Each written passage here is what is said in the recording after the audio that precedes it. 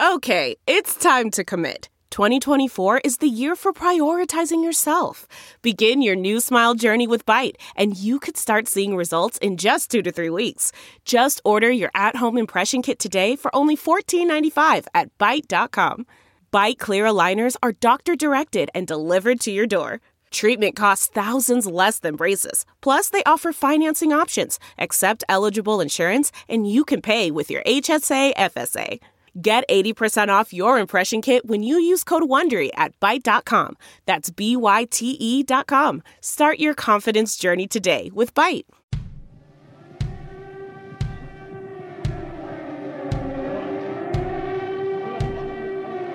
Go.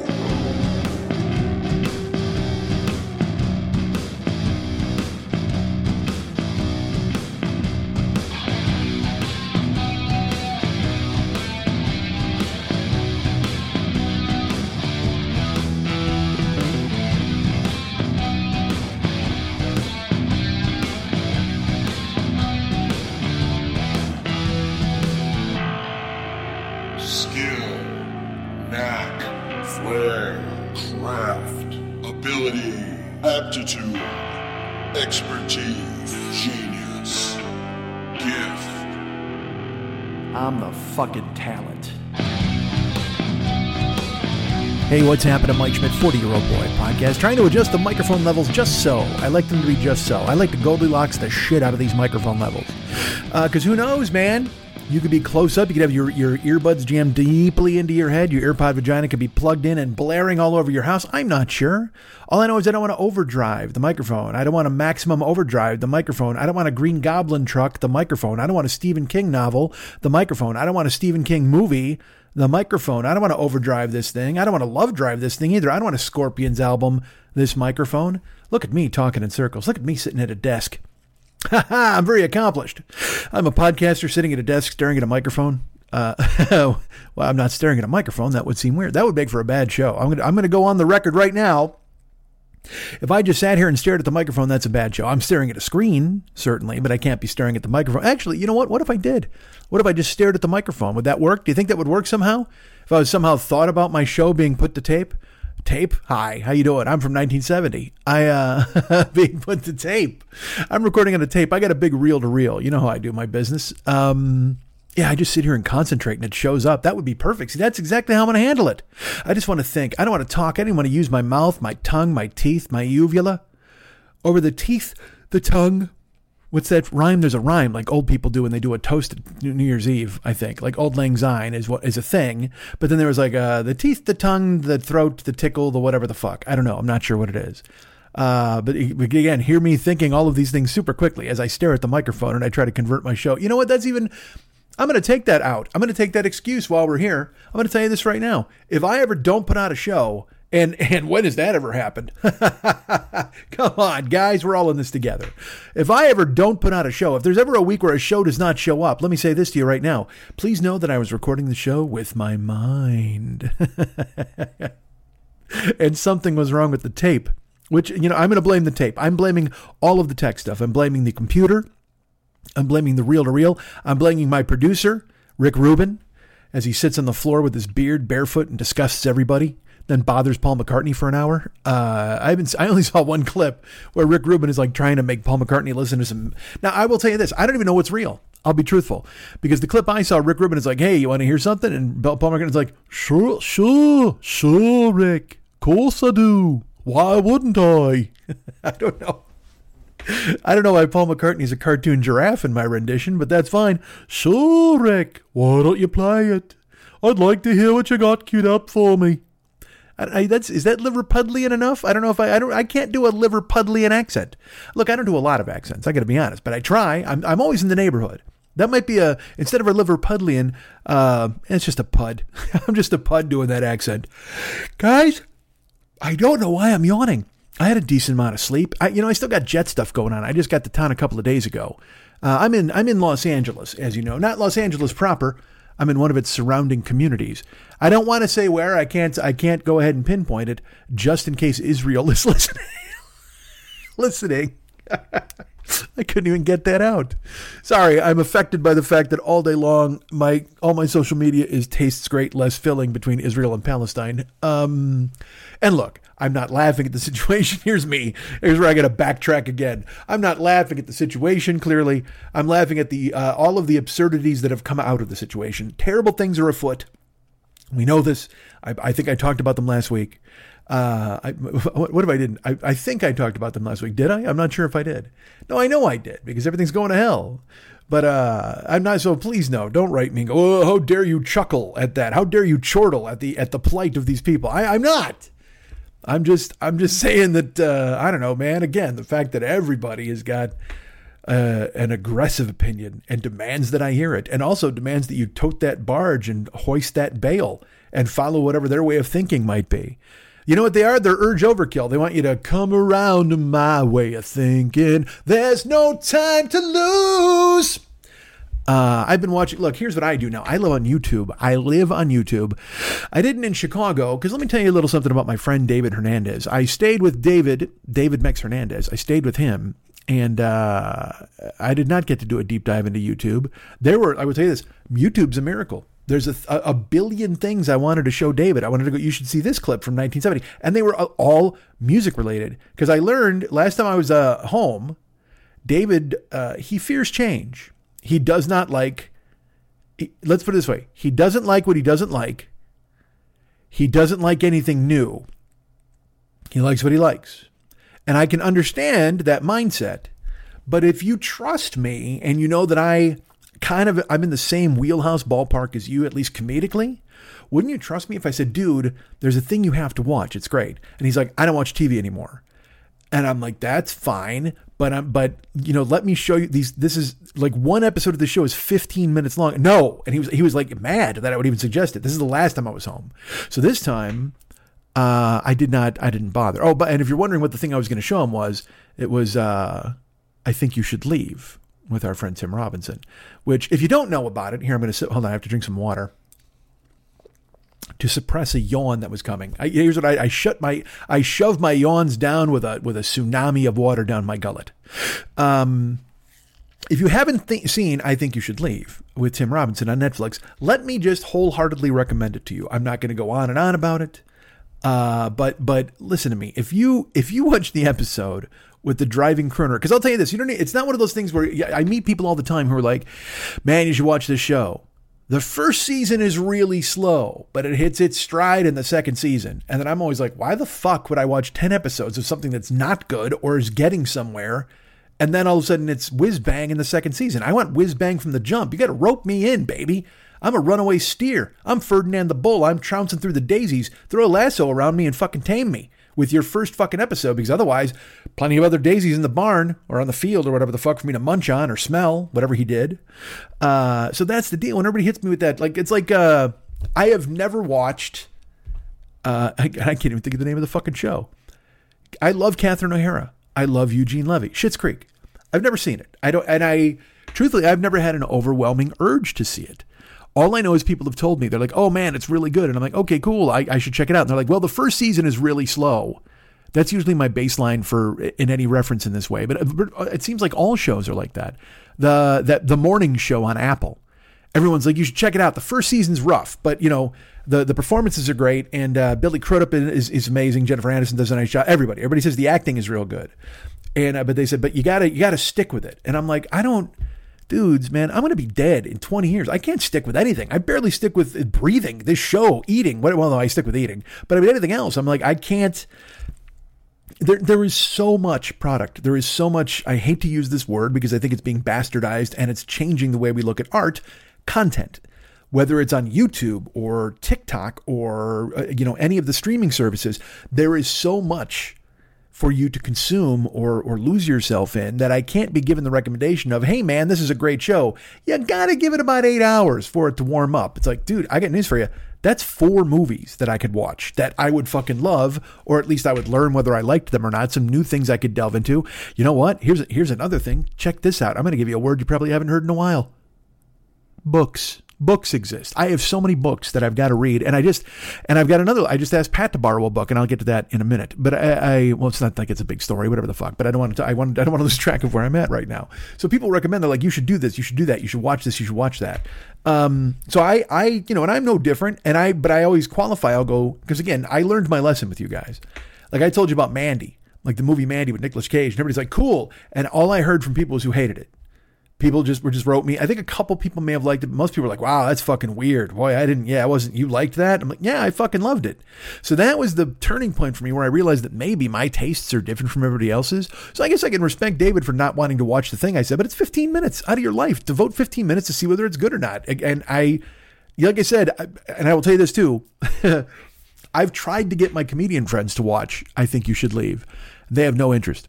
They don't care for what they would call cringe comedy or whatever you want to fucking call it. And again, I understand that too, because when it's done poorly, I also do not want to see it.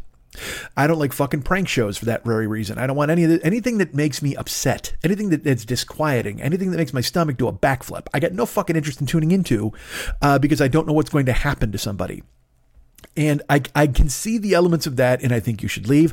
I see elements of that in Tim and Eric, Great Job, another show I love. So I get if those aren't for people, but give it a shot. Because also Mex loves Aqua Teen Hunger Force. Now, I don't know which of us watched it first, but we both fucking loved it. He loves Squidbillies, and he told me, he's like, you got to watch Squidbillies. Now, I haven't watched Squidbillies because if you know, you know certain things about me. You know, I'm not a cartoon guy. I can't commit, and also I can't commit when the cartoons are disgusting looking. And it's like Bob's Burgers. Bob's Burgers could be the funniest fucking show ever created, the best comedy of the past 60 years, and I couldn't get past their goofy fucking heads. They all look like sex toys. I get no fucking interest in looking at Bob's Burgers because they're all disgusting renditions. They look like someone painted a family and then something left it out in the rain. They left it out in the rain and the whole family ran, and it's just so fucking horrible. They look terrible. I got no interest in it. Big schnoogle noses and fucking round bulbous heads. It's like watching a bunch of cocks hang out in a burger shop or whatever the fuck. No, thank you. Not interested. And Squidbillies too is the same way. They're gross looking, weird, and they're monster, whatever the fuck. You don't need to hear my hangups. Yeah, you do. This is the show. What if I didn't do my hangups? Hold on. I'm going to broadcast my hangups to you with my mind. Think about it. All right. So I was at David's and I wanted him to see some YouTube stuff, and I'm like, hey man, but here's what David does. David, he doesn't watch TV anymore. The only thing David watches is a show on National Geographic called Air Disasters. And while it's fun, it's shocking to me that it's an every night thing for him if he watches television. He doesn't watch television every night. But if he watches television, he gets high and watches Air Disasters. And he's rooting for the biggest body count you could possibly have. So I watched some great ones, and I was like, and I enjoyed it. I had a good time because I like hanging out with David and laughing at shit. That's totally funny. But in the old days, we used to flip around. That's how I watched Guys and Dolls, because he flipped and it was on. He's like, oh my God, you've never seen this? And I think he put it in the DVD. We used to flip channels and look at sports or look at other things, and we'd catch some old movie that we loved. But now, man, the remote sits on the table and we watch Air Disasters. It's very, how do I put this? Grandpa-esque. Because, he's got a perfect life. He's got a beautiful wife. He's got beautiful kids. He's done his job as a father. He's fucking incredibly talented. He's writing music. He's doing his own show, as you know, the Phlegmcat podcast. So he doesn't need any sort of disruption or change to the routine. And also there is no change or disruption to the routine. Literally. Like if I said, hey, let's watch something else, he'd go, no, we're watching Air Disasters. And look, I won't lie. Frustrating. Enjoyable because I'm hanging out with David and watching Air Disasters. And I even told him when I would text him coming home, like, hey man, cue up the Air Disasters. Because I just like hanging out with him and laughing at shit. But also I wanted him, I've been going on YouTube and I've been watching a ton of performances, a ton of amazing music and stuff like that. Stuff from the 70s. There's a show called The Midnight Special, which you've seen. And there's a clip of, Fleetwood Mac doing Rhiannon and doing Dreams live, and they do it live. The bands play live, sing live, which is overwhelming when you watch it, because you realize, again, not only do you love this I hate the word, you love this music, you love these songs, but at the same time, it's astonishing. It's like a magic trick, because you're being affected by it somehow, mentally and physically, but at the same time, you're watching them perform magic in front of your very eyes by the alchemy of a perfect song, the alchemy of a band that's clicked in and honed in. There's another show called Don Kirshner's Rock Concert, and they were the same way. It was like a midnight special on CBS. Midnight Special was on NBC by me.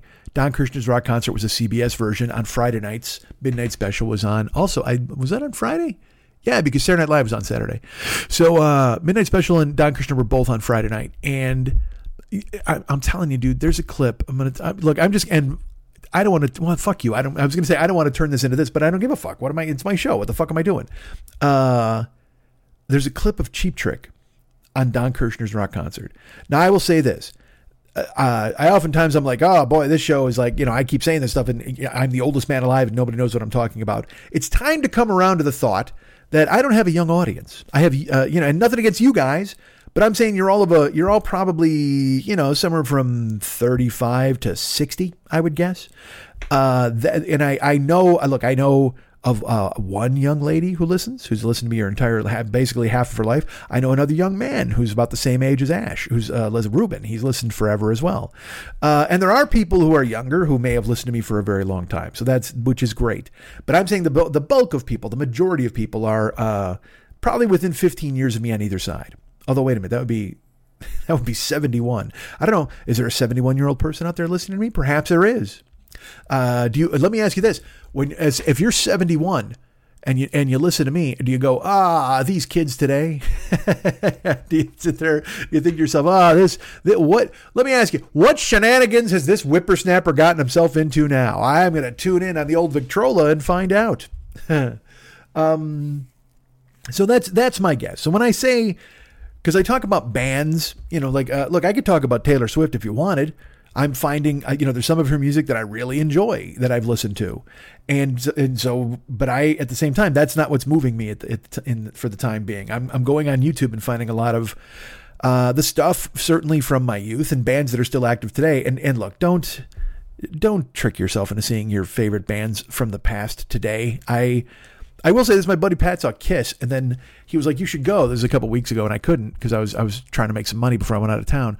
And then he saw them and he's like, "Oh my God, Paul Stanley was so bad. It was so bad tonight." I'm like, "Oh, what a bummer." Because Paul has, lost his voice with Kiss.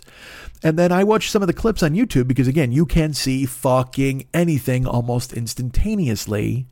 And I was like, this isn't that bad. I mean, it's not as bad as I thought, because I've heard him sound worse. I saw him live with our friend Erica. We went, thanks courtesy of our friend Jamers. And I went, this is 7 years ago. And Paul's voice was fucking shot that night. And Gene made up for it by being a demon, being a beast, being fucking incredible. He carried the weight on his shoulders. So when Pat was like, "Oh, he's so bad," and I watched it. But I will say this, there are full shows from the Destroyer tour on stage. Or on YouTube, I should say. So, and you don't care. Nobody likes Kiss. But all right, let's get into the then and now thing. Like there are clips. I love Van Halen. It's my favorite band. Eddie was my guy. You can see clips of Van Halen in their heyday, like clips of them from Fresno in fucking 78, and just when they were amazing and they were just full of fucking testosterone and fuck you. That's what they were full of. They were just full of pussy and fuck you, and they are so good. And then, you watch them as they get older, and you watch them, it changes a little bit. Like, I just watched, all right, so Van Halen, the reason I bring them up is because then, Dave leaves and Sammy shows up. And I know, look, I'm not here for that fight. Does Sammy, blah, blah, Dave, blah, blah, blah, I hate it. Look, I was in it for Eddie. I'm glad Eddie was there the whole time. If Eddie was there, I was in there for Sharon. I didn't give a fuck about Gary Sharon. I was in there for Eddie. Now, are the Dave albums better than the Sammy albums? It depends on what you're looking at. And I'm not going to go into this fucking thing. I'm sure I did in the Van Halen podcast, whatever the fuck. It depends on what you love. Love what you love. Like what you like. If you like Sammy Hagar Van Halen, good for you. If you like David Lee Roth Van Halen, good for you. If you like Air Disasters All Night Long, good for you. Whatever you want to do is fine with me. I'm not telling you to change your life or be somebody different. For me, I love all of it because of Eddie, but if I'm going to gravitate, it's going to be the first 5 albums. I mean, I don't think there's any doubt because that has also the baked in nostalgia of me discovering them. So finding them and having them become a part of my life, that's the first 5 albums. So you're not going to argue with that. And then Different Kind of Truth is fucking phenomenal. When Dave came back, whatever, I've talked about this a billion times. But Sammy split, and then he and Eddie had problems, and then I've heard they made up as Eddie was dying, and I don't know if that's true. And even so, what does it matter to me? You know what I mean? I mean, I like that story where I'm like, yay, that would be cool if they were friends. But also at the same time, I'm it's not like I'm going to be like, oh no, I don't understand people who get like that, but they do. So I hope they're okay. But the reason I bring this up is because I'm talking about then and now and what you liked then and what it is now. And you have to, in your brain, you have to qualify what you're seeing sometimes. Like Rick Springfield, I'll pivot to this. I like Rick Springfield a lot. You know, I love him. I love his music. I've seen him live probably 10 times. Huge fan. But I went and saw Rick Springfield a couple of weeks ago. I went and saw him with Pat. I don't know if I mentioned that on here or not. And we had like 5th row seats because Pat is a wizard and we're there waiting. Now, I will tell you, the show started out with Tommy Two-Tone, and then after Tommy Two-Tone, oh, you know what? I think I talked about this on fucking Mex's show. I can't bore you with it. You've already listened. Well, and some of you may not listen to David's show. I have no idea. So maybe I should still cover it here. All right. I won't go into a deep dive because I know I covered it on there. But Tommy Two-Tone was your opener, and then the Hooters were second, and then Rick Springfield. But the point is, Rick Springfield came out, and he's had surgery. And I was shocked by it because he is 74 years old. He looks great. But then when he came out with the surgery, he had that, that thing where they get like apple cheeks, like their cheeks get real big and shiny. And then the bottom of their face is like, you ever see Handsome Squidward? That you'll get an idea of what I'm talking about. If you've seen a Handsome Squidward, that's that facial surgery where you're like, your whole face tapers down. I don't know if they're shaving bone off your jaw or whatever the fuck they're doing. And then your cheekbone, they're putting it in your cheekbones, which become bigger. You look like an illustration of a light bulb because your head has curves like a woman's body almost. Like there's almost a built-in lady waist at your jaw. It's fucking crazy looking. And women do it to themselves all the time. Men do it sometimes as well. And Rick Springfield has done it at 74. And the craziest thing in the show, because he comes out and we saw him, and we can see him up close because we're in the 5th row, but then he's on the big screens too, which are flanking the stage. And Pat looked at me and I just went, oh, dude. And he goes, he's had surgery. And I go, yep. Yeah, holy shit, what did it do to his face? Now, did he still sing well? Yes. Were the shows, was it fun? Was the music great? Yes. Were there angles where he didn't have that surgery, or at least it looked like he didn't? Yes. But the worst thing he did, because here's the thing, I don't know if he's going to look like this going forward. I don't know if it's one of those things where you get this surgery and it takes 2 months for your face to calm down. And he just went out too soon. Like, I have no idea, because it seems like a kind of surgery he could have got over the holidays, and then he could have come back in January and nobody would have said a fucking thing. You know what I mean? If that's how surgery works. But his face, it wasn't prednisone swollen, but it just looked odd. Like I said, it was tapered down on the jaw like a lady waist. And then the big bulbous fucking, I have photos if you want to see them. But even, what's weird? I have an iPhone 10 and I have to get the iPhone 15 because AT&T owes me a phone. Here's a lot of information about me that now you can look up, idiot. But seriously, I need to get the new phone. But I take photos with my phone, and I don't think they're good. Like, I have the 10, and the camera is supposed to be really good and stuff. But when I'm in the 5th row. I'm not far, and it's still grainy when I take the photos. You know what's hard to photograph? I'm going to tell you this right now: the moon. I photographed the moon, and you're like, why are you photographing the moon? Fucking Frank Sinatra in 1941. Here's why.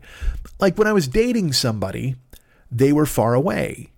And so I would literally take the picture and text it to them, and I'd say, hey, this is what our moon looks like here. Because it's, you're together. It's a nice way to reach out. And it's because that's as far away as that person was. This was something we could share by looking up. Whether I could reach out and touch them was irrelevant, because I could look up and see the very same thing that their eyes were looking at. So it was, I would send it and say, hey, look, here's our moon, and so, but these photographs, I'm taking a picture of a dot in the fucking sky. Like, and I see people post photographs. They're like, here's a picture I took of the moon. And I'm like, is that the Sea of Tranquility? How the fuck did you do that? Maybe you have a Sea of Tranquility setting on your goddamn phone? Is that how this works? Because I got I get a pinpoint of light. I don't even know it's how to make it better or worse, or how to make it work. I point the phone, and I try to do that thing where you use your thumbs to expand and get closer. And no, man, it just makes it almost even more grainy. Jesus fucking Christ. Everybody else, they're like, here's a picture I took of the moon, and it's the face with the rocket in the eye from the old movie, but somehow they got it in real life. And I'm like, how did that fucking happen? Are you on what side of the world are you on? Is this the dark side of the moon that I've heard so much about? I have no idea, because when I go to photograph the moon, it's like taking a picture through a fucking keyhole, and through the keyhole right to just a window with the sun coming through it, because it's nothing but this tiny pinhole of fucking light. I don't get it. And I will tell you this. Does this speak to my skills as a photographer? Perhaps it does. Why don't you get off my cock? Because honestly, I'm not going to sit here and tell you that I'm a great photographer, but it's a fucking phone. Point and click and shoot, right? Wheel, snipe, celly. That's how you handle your business. So then Springfield, like I said, I'll show you pictures, but the pictures I have, remember, they're super grainy anyway, so I don't know if you can tell he has a fucking surgery. Although, honestly, he looks like the fucking alien in E.T., or no, in Close Encounters getting off the fucking plane, like the shadow. The plane? Why is it alien on a plane? I messed that up like 9 times. The alien in E.T. getting off the plane. No, the alien in Close Encounters getting off the spaceship when he's at like half a shadow or whatever the fuck. You know what I'm talking about. All right, so that's the deal. I can't take photographs. But anyway, so I saw Rick, and again, the music was good. Oh, and here was the craziest part of the show. At one point, Springfield is on stage, and he's going to sing his new song, like his off the new album. And I will tell you, this is the first new album I don't care for. He puts out new music all the time, and I like the albums. I can usually find at least like 5 songs that I like on the album, because I'm not one of these guys who's like, everything he does is great. But I'm also not like David, who's like, he sucks, they suck, new music sucks, everything sucks, they turned it down a key or tone or whatever the fuck is. I don't know, maybe Beethoven hated Mozart. I get no fucking idea. Not that, and that would, what's funny? That would make Max Beethoven in this analogy, and it would make Rick Springfield Mozart. And I think the former is a lot closer than the latter, to be truly honest, but that's okay. But like, David, he hates all of it. He hates all any band I see, any music I like. He's just like, why would you do that? Why would you go? And I don't know, because it's fun. And I go out with my friend and nostalgic, because I saw Yes, and it was none of the guys in Yes. Did I tell you I saw Yes? I don't know if I did. I might have talked about that too with Pat. I saw Yes with Pat, and it was funny because I knew. So on the way there, I'm like, oh man, he's like, I don't know how much Yes, and I go, I'm just excited to go and hang out. I want to see Chris Squire play bass because he fucking tears it up. He's like, yeah. Chris Squire, he's dead. And I'm like, yeah, I know, I'm teasing. That's fine. But that's okay, because I can see Alan White on drums, and he's fucking amazing. And he's like, Alan White not in the band. And I'm like, oh, all right, well, that's fine, because John Anderson's vocals are fucking incredible. He goes, John Anderson, also not in the band. And I knew these things, but I was just being a dick. And so we go see Yes. Well, let me finish the Springfield thing. Springfield, when he's on stage, he does his new song, okay? And they play the video for the new song on the big screens. There's a screen behind him and then 2 flanking big screens so everybody can see it. And by the way, Rick draws a really great crowd. He had sold out this theater. I don't know how many were comps, but he was doing real well. The place was packed. So, and again, that's baked in nostalgia and everything else, and a lot of MILFs who want to go see Rick and get fucking juicy thinking about their fucking teenage years. It's fine. Which I understand. And again, I don't begrudge anybody this experience. We've talked about it before. When I was at Wisconsin fucking Summerfest, and we went and saw Dee Snider and fucking Lynch Mob and all that, it's whenever I saw any show, Motley Crue, anybody, it's these people my age who want to pull out their old jeans and their spiked wristband and maybe take their kid and put a bunch of gel in his hair and try to introduce him to the thing that they used to love, even though their kid is yawning. You know what I mean? It's understandable. I see it all the time. So Rick plays the new video behind him and on the screens, and it's Rick's old face. So you're looking at the video. It's very jarring because I will tell you this again, Rick's old face looked fine. I don't know what mouse got loose in his head and started scurrying about and making him think that there was problems. But in the video that I saw, he looked fine. He's, again, 74, but he looked amazing for 74. Like even if he looked 60, that's fucking incredible. But I mean, he's got he dyes his hair clearly. I mean, he's got to. There's no way he's got black hair at 74. Maybe he does. I don't know. But watching the video, you're like, oh, that's Rick Springfield. That's what. And then you look at this fucking Madam from Wayland Flowers and Madam face. You know what I mean? On the stage, you're like, Jesus fucking Christ, man, what is going on? But that he looked like a marionette. That's what he looked like. I wish he didn't, but he did. So I don't know why the change. But I'm hoping this. I will tell you, it looks like Like, I will tell you this, maybe he didn't have surgery. Maybe he tripped and his head got stuck in a beehive. I don't know. Maybe he was doing some yard work at his house and he was attacked by wasps. I don't know, but something happened to his fucking face. And it's a drag. And I prefer to think he did it involuntarily. But if he did it voluntarily, yeah, hey, buddy, why didn't you watch your last video and realize you still look great? Certainly great for 74. But, here's the problem. When you're 74, you don't want to hear, man, you look great for 74. You want to hear, you look young. You haven't changed. You look great. You look amazing. And especially if you're some fucking narcissistic musician, you don't want to hear nobody settling into their old age with a guitar around their fucking shoulders on stage. You know what I mean? There's nobody up there who's like, I'm wistful because the passage of time has stolen my looks and my glory. Bling, bling, bling, bling. You know what I mean? Nobody talks about that shit. They want to go up there and sing Jesse's Girl. So what the fuck? And I get it, man. I understand it.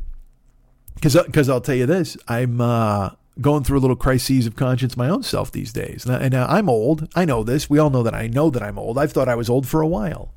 And I told you, my age, we've talked about it a million times. When I was a kid, my age was like old, like fucking, black socks and shorts, short sleeve button shirts, that kind of thing, handful of pomade, all that shit. But now I'm this age and I don't feel this age. Part of me does. So I'll get to that in a second. But I said I'll catch a look at myself and I'm like, you don't really look that age. Maybe you do, maybe you don't. But then occasionally, when I'm not looking through my rose-colored glasses, I guess I'll catch a glimpse of myself in the mirror from the side, or I'll see myself and I'm like, if you don't control the angle and you look at it from away, you're like, holy shit, yeah, maybe I do look old. Maybe I am an old person. Or let's put it this way. I am an old person, but maybe I do look every second of my age. I don't know. But I know there are shots that'll fool me occasionally. And I in comedy, you talk about a thing called laugh ears. When a guy comes off stage, he's like, man, that was great. I killed it. And in your brain, you're just like, dude, you fucking bombed. I mean, what an eat. I can't believe you didn't choke on how bad that went. But people think they do great. They convince themselves they do great. They have laugh ears. Well, I'm wondering if I have, looks eyes, I guess would be a good way to put it, where I look at myself and I'm like, no, I don't think I look 56 and I don't think I do this or whatever the fuck. And I go to the gym and I lift and I feel good. But at the same time, occasionally I'll catch a glimpse and go, hey. And a lot of that happened this weekend where I was, I'll just tell you this. A lot of people photographed me and I was in Chicago this weekend and I was on stage and then come off and then, all the social media, I meet a ton of people and I they're there to see Lenny, but then, some people were there to see me, which was nice. And so I wind up meeting people and you're hugging people and they want to take photos and everything's really cool. And then they go to social media and they print those photos and you don't have control of the angle. You don't have control of, how you're going to look.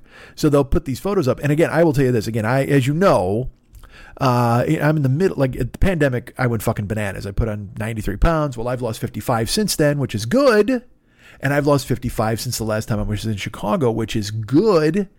But I still need to lose at least 80 pounds to look decent or normal or good, in my opinion. I want to do that.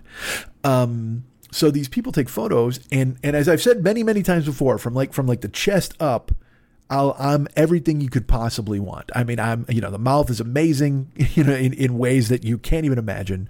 My shoulders, my arms, my traps, and then, talking at the speed of my head, all this stuff. I would put from the chest up, I would put me on the line with anybody. From the chest down, however, no great chicks, as we've talked about many times, particularly because I dove into a swimming pool full of ravioli for 2 years and turned into a monster. And I've had this never-ending battle of losing, gaining. Well, in the middle of a losing phase now, but it doesn't matter. I still don't look, I would say I don't look great, but part of me thinks that doesn't even look good sometimes. And when you see these photos these people put up, I have no idea why people put up full body shots. I don't understand it. Because again, from the chest down, I look like someone who needs an operation. I mean, it clearly, and I've had the operation. Like I'm just a big fat dude. It's true. That's the way it is. And, and it doesn't matter. Like I've said before, it's like suit of armor wrapped in bologna. It doesn't matter. The previous damage I've done, I wear it around myself like a meat cloak. It's just there. And I'm not boo-hooing. It's a fact of life. I've done it myself. I need to work to fix it. But people who take photos, who put up these photos, and again, maybe it's because these people, they think they look great too. They don't. And I will tell you this, because people are like, you look great. And I'm like, you're very nice. But in my brain, I'm like, I do not look great. I know when I look great, and I've looked great in the past. You know what I mean? And, but also you can't do that hang up to people. You know, you'll be like, oh, you're very nice. Well, you're very nice. Thank you. You can't go, I don't look great. And by the way, let me look through all these photos and pick the ones you're going to use. Because I don't understand why anybody would ever use a full body shot. It doesn't make any sense. Like, you can easily crop it to be shoulders up, you know, with the heads. But you know what? People kept posting photos and I kept seeing them and I'm like, Jesus fucking Christ. And then this is funny. I had a conversation with Lenny at one point. I'll tell you about it in a minute. But I was talking to Lenny and we were talking about how the week went and being on stage and everything. And I told him, whatever, some stuff. And I'd mentioned, on stage, I'm starting to wonder about how I look on stage. I'm me, whatever the fuck, you're not going to do anything. You got to fix whatever you're going to fix. But I'm wondering if crowds are expecting a certain thing from me because of the way I look. Crowds who don't know who I am. Like you guys, if you come see me, you know who I am. So you know what's up.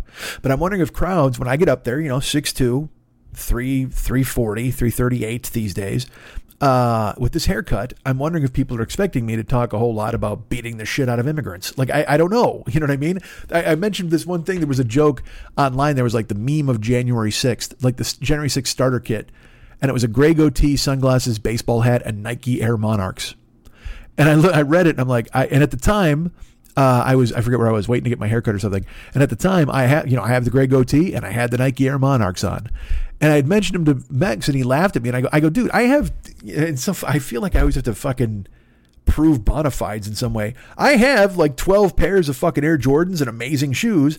I just don't wear them every day because I don't want them to get fucking dirty. I don't want to fuck them up. Like this week when I went to Chicago, I wore some Air Jordans. I was happy about it. I finally got to wear my shoes, but to wear them out in California, just when you're Ubering or whatever the fuck, they're going to get dirty for no reason. What's the point? Save them for stage or save them for whatever. So I would just wear the Air Monarchs because I was like, they're $40. Who the fuck cares? I can wear them all over the fucking place. They're shitty shoes. It's like when people wear their yard shoes or whatever the fuck. I have a pair of fucking Converse that I've had for over 20 years that I love. I fucking love. I wish I could find they're a skate shoe and they're fucking amazing. I would wear those every day, but I'm like, I don't want them to fall apart. I don't want to lose them. So I'll wear them occasionally. But when I saw, I wear the fucking gray goatee and the Nike Air Monarchs, I'm just like, oh, Jesus Christ, fuck. I know it's an old person thing, but I didn't wear them on stage in Chicago. I haven't given up, I guess is the point I'm saying. And maybe, but also maybe people just, there are people that don't care and that's totally fine. And so the whole point I was telling you about the Lenny thing. So whatever, I was talking to him about that and I was mentioning, it's an uncomfortable thing because on stage already, I'm trying to get back into the groove of doing stand-up, but then in my head, I'm thinking, how do I look? Like from certain angles, and I'm not comfortable in my own body, but I'm trying not to give off that vibe. You know what I'm saying? So I told him this and he's just like, dude, you don't have to worry about that. It's just, if you're funny, nothing matters. Just get all these different things. And then,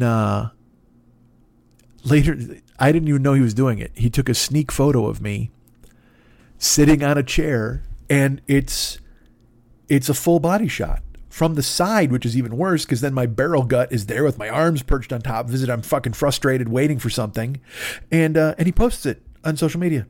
He just posted it. This is an hour and a half after I told him, man, I don't feel great about how I fucking look. It's a drag. I just got to lose so much weight and blah blah blah. He's like, yeah, man, don't worry about it. It's not a problem.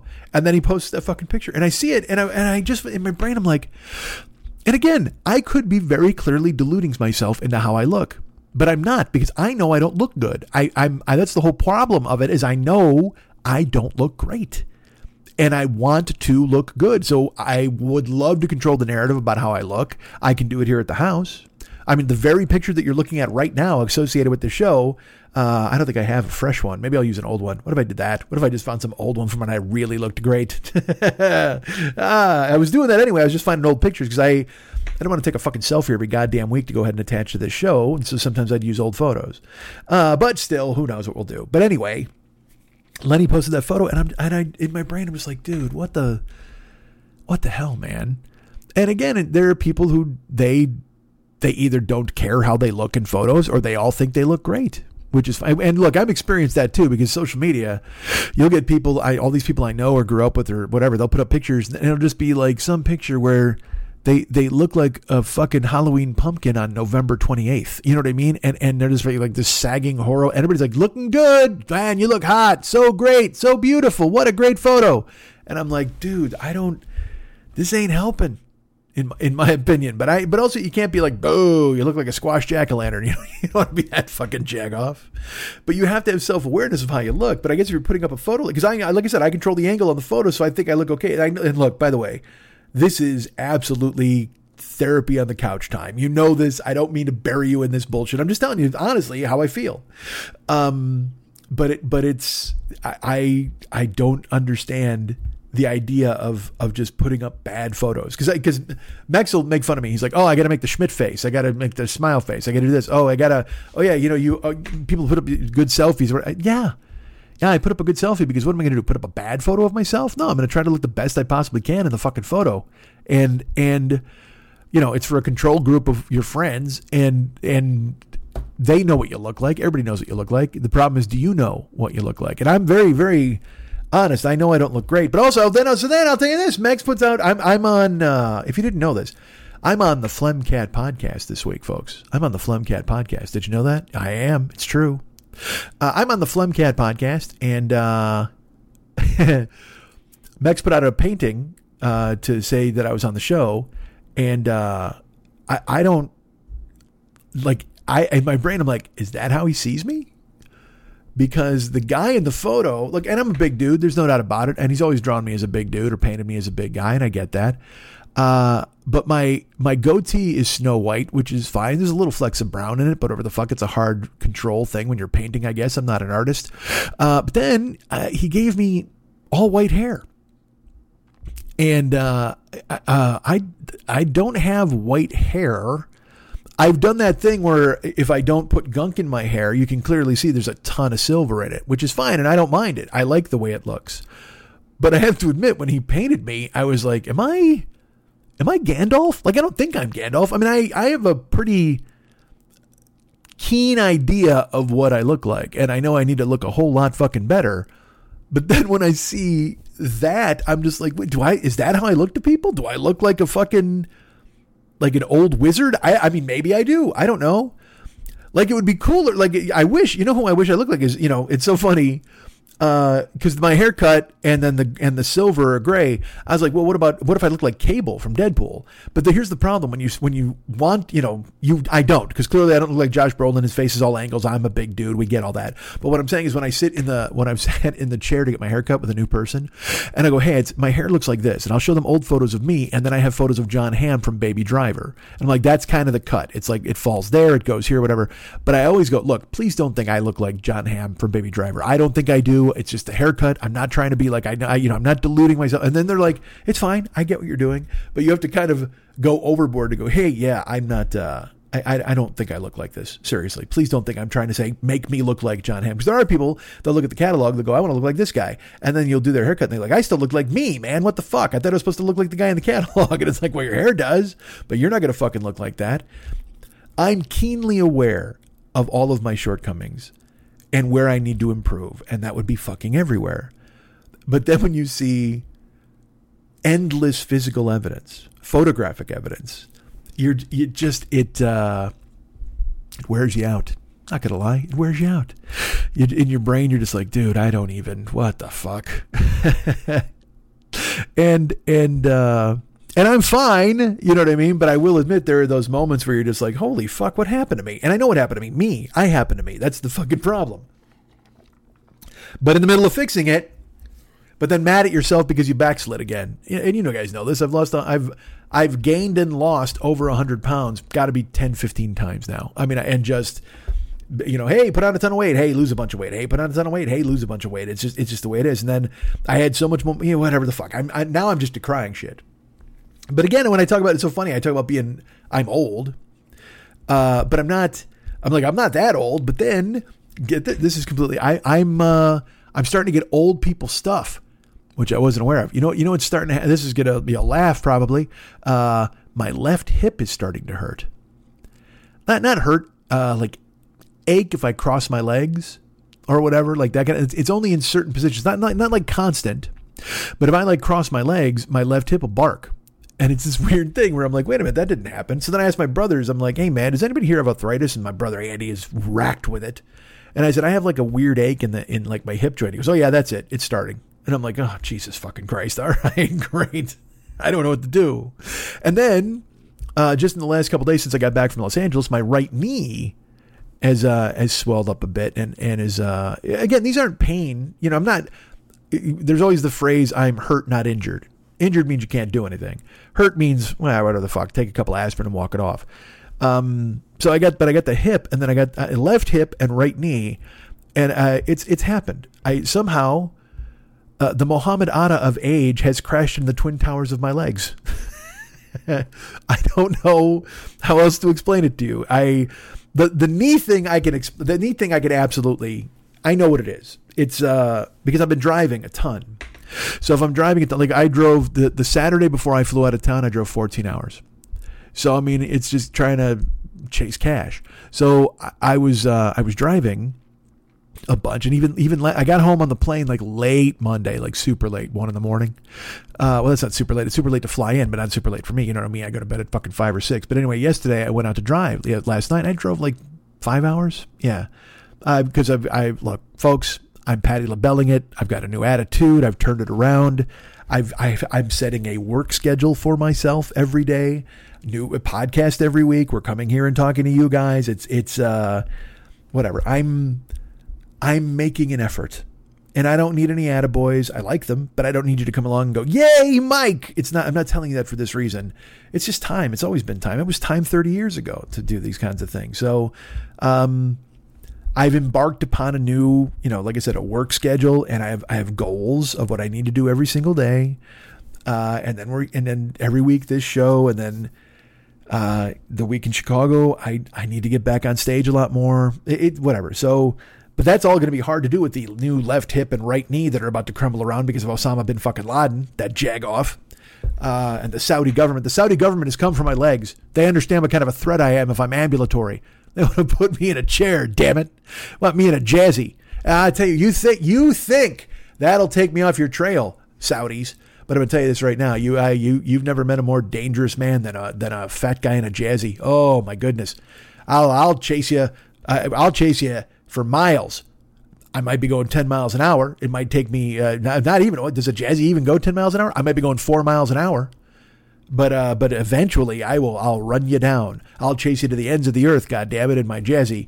Now, do I have to stop and charge it? I don't know how those work. Do I have to get gas in it? I don't know. I got to figure. As my legs are failing me, I should start to look for jazzy instructions to understand what the fuck I got to do.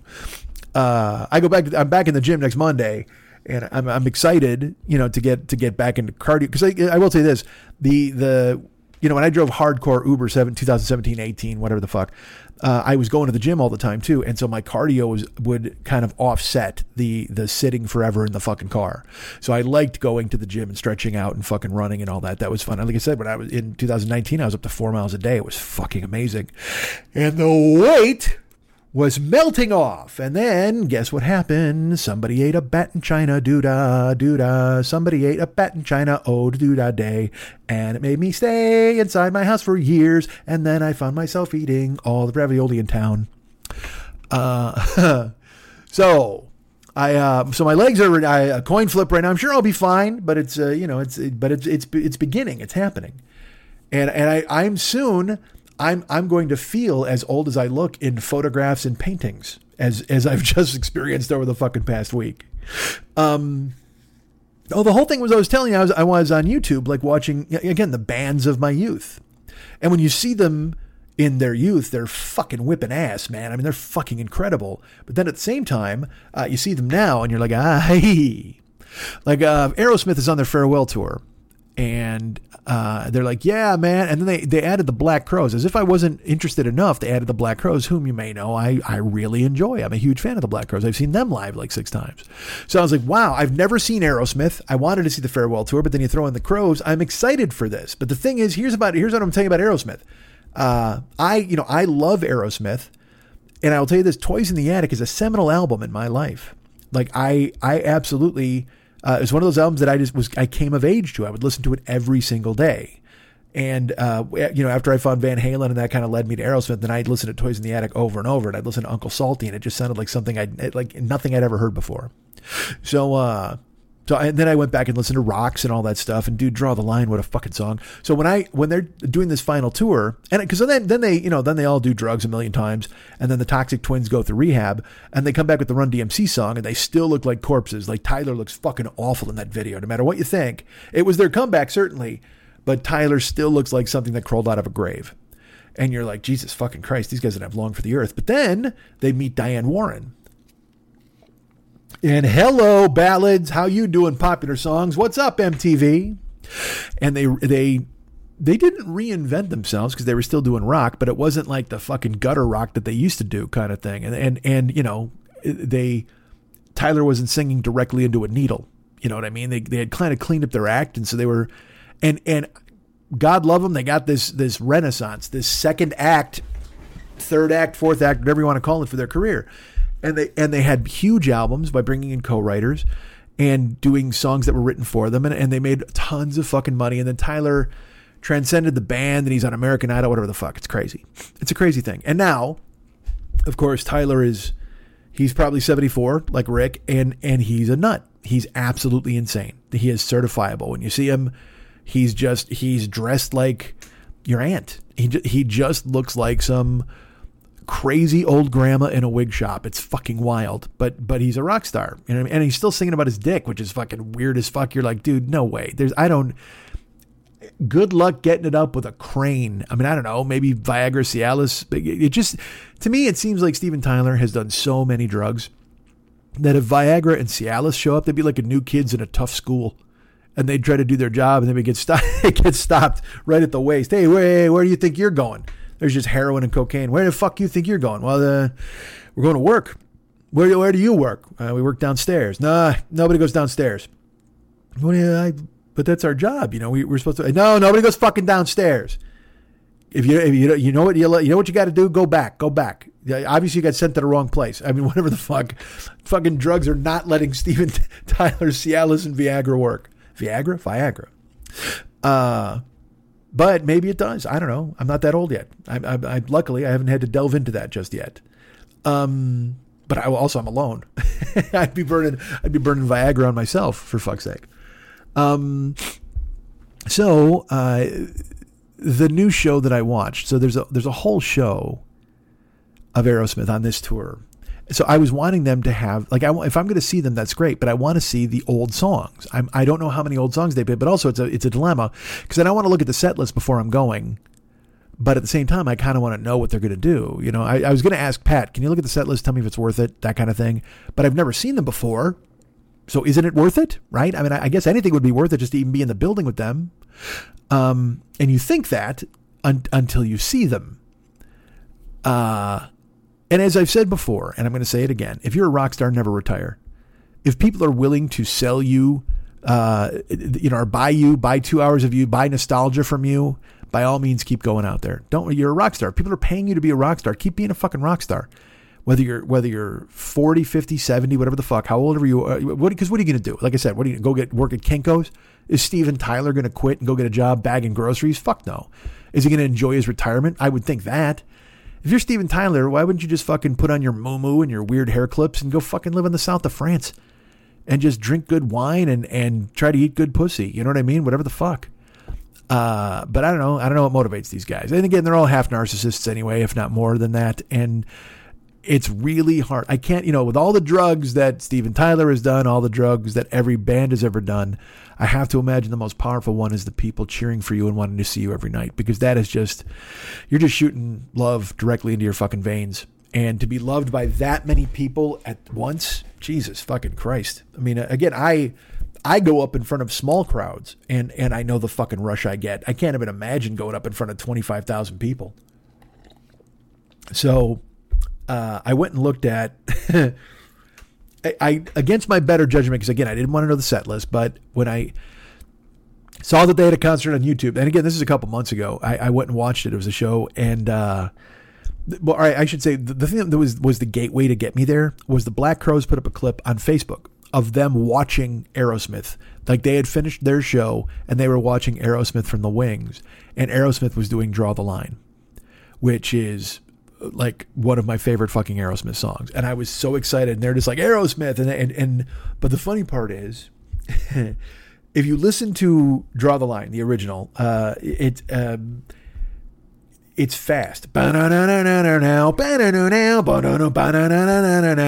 Checkmate, honey, beat you at your own damn game. Okay.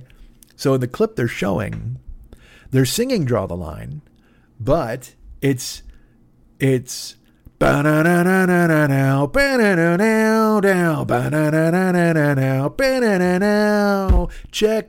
honey, beat you at your own damn game. And I understand why. It's because their lungs are ruined, or at least Steven Tyler's certainly are. So he can't keep up. Like you can't do a whole concert of chugga chugga fucking here we go. Like I can't even imagine if they tried to do Train Kept a Rollin'. You know what I mean? Like it would be insane. But sure enough, they've slowed everything down a beat. And so then you're realizing, oh, I'm not going to see 1977 Aerosmith. And I always know that anyway, but this was a completely different animal. And Tyler, I will say in the clip I saw, I apologize. In the clip that they showed, it was fine. But then I went and saw the concert on YouTube, and all I can speculate is just before they went on stage, they were having a warm-up game of Frisbee in the back, and someone distracted Steven Tyler, and Joe Perry hit him right in the Adam's apple because he's shot. He's fucking shot. All right. And again, there's no shame in being shot. You're 75 and you've done fucking hard drugs your entire life. But when the tickets are like $250 in my brain, I got to go, do I really want to do this? Like, how much nostalgia do I want to purchase, and how much is it worth to me? I watched the whole show on YouTube, skipping, of course, forward a bunch. And I can't. It was it's not a nightmare. It's fine. It's okay to fine. It's just nothing close to the superhero. It's like if everybody warned you about Godzilla, dude, fucking Godzilla. Have you seen Godzilla? He's going to fucking come and stomp your town out. It's fucking Godzilla. He's going to destroy the place. And you're getting amped up and you're like, holy shit, part of me wants to see this, but also at the same time, it's fucking kind of terrifying. This gigantic fucking monster is going to come and destroy the place. And everybody's like, look, it's Godzilla. And then the Geico Gecko hops out of a car. And you're like, what the fuck? You're Godzilla? Hello, mate. Whatever the fuck he talks like. You're expecting one thing, the thing you knew, the thing that's in your DNA, the thing you loved, and you're getting the other. What you're getting is what they can give you. And they can't give you what they used to give you. Are you going to be okay with that? If you've got to settle for leftover Aerosmith that someone left out on the counter for 25 years, because I'm assuming in 2000 they still sounded good. Think about that. 2000. Now that's 2000 is 23 years ago, and I'm thinking I want to see 1977 Aerosmith, right? That was 23 years removed from this. So like in 2000, you're like, fuck, man, I really wanted them to sound like 1977. Now in 2023, am I like, I really hope they sound like 2000. I mean, it's fucking crazy. And again, it's all about nostalgia, closing the book on chapters of your life and seeing people you wanted to see whom maybe you've never seen. But you have to understand, you have to realize, and you have to wonder, and you have to think, and you have to generalize, is it worth it? You have to, rationalize, not generalize. You got to rationalize to yourself, is this worth that? Now, when I wanted to see Kiss with makeup and, all that, yes, it was worth it. It was absolutely worth it.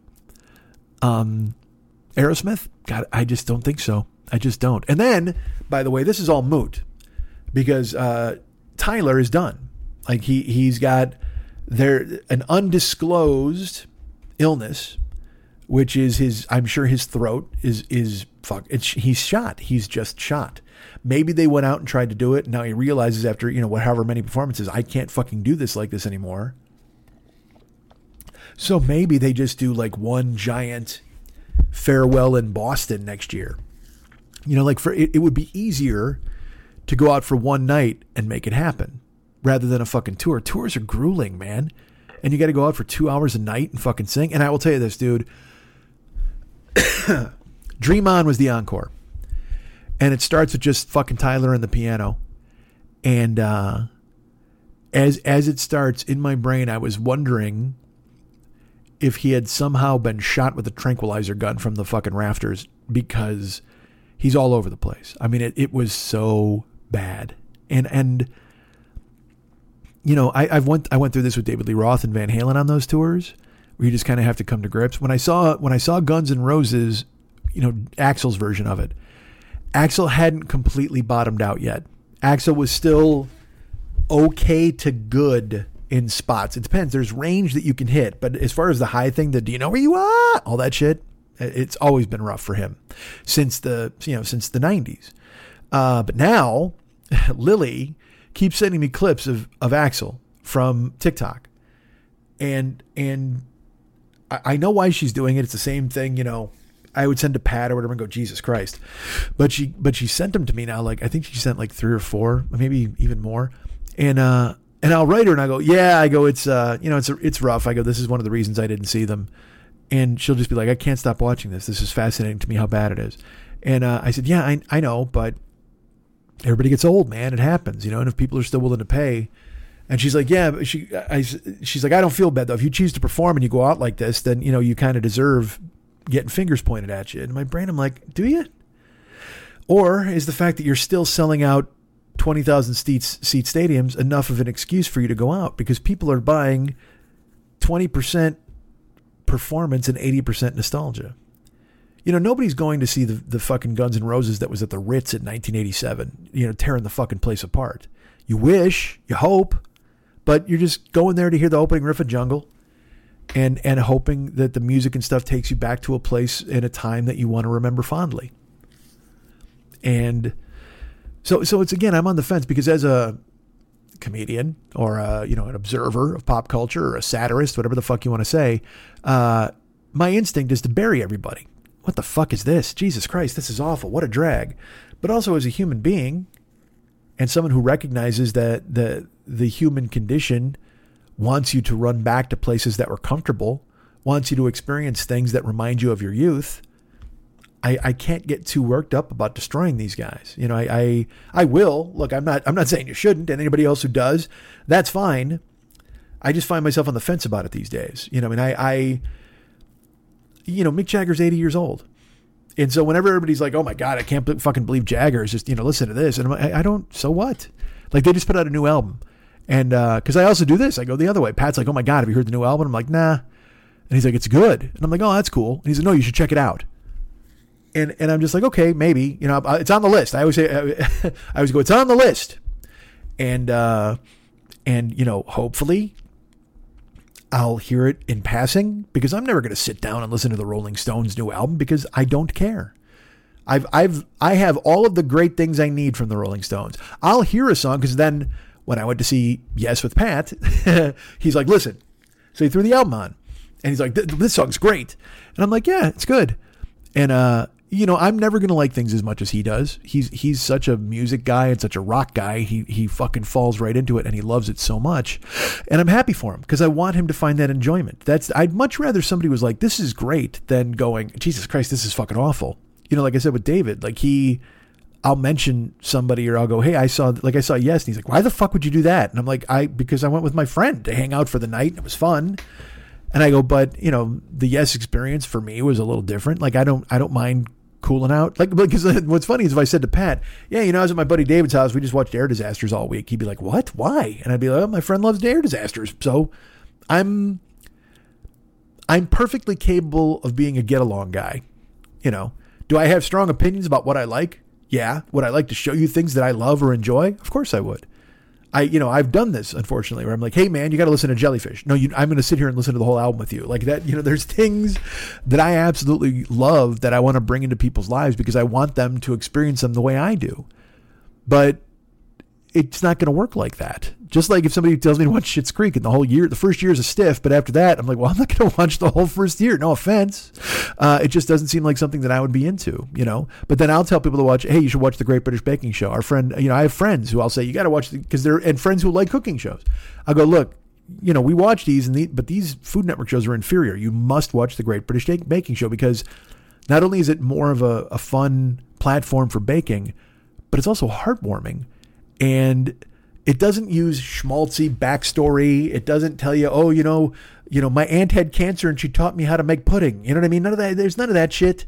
It's just people cooking together in a tent to become kind of a familial unit and root for one another. It's shocking, quite frankly, that you could have a reality show where everybody's nice to one another and rooting for good things for one another. There's no, I'm bringing it to win it. You got to go big or go home.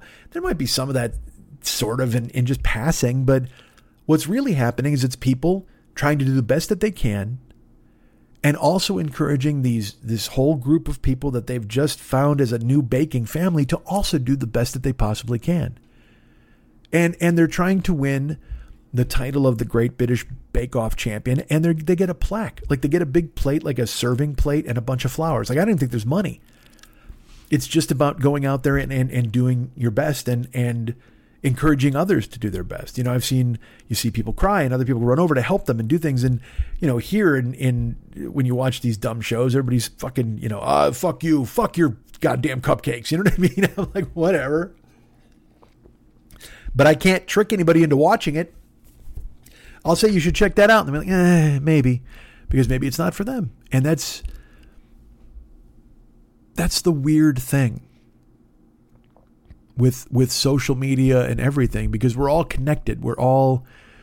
Everyone here is just connected at the hip, just electronically all the time. And so when you hear this cacophony of people, like the new Loki came out on Marvel, and I'm done. I don't want it. And then it was funny because Pat was also kind of wavering on some things, and he's like, dude, Loki's amazing. It's really great. All of my Marvel space has been taken up.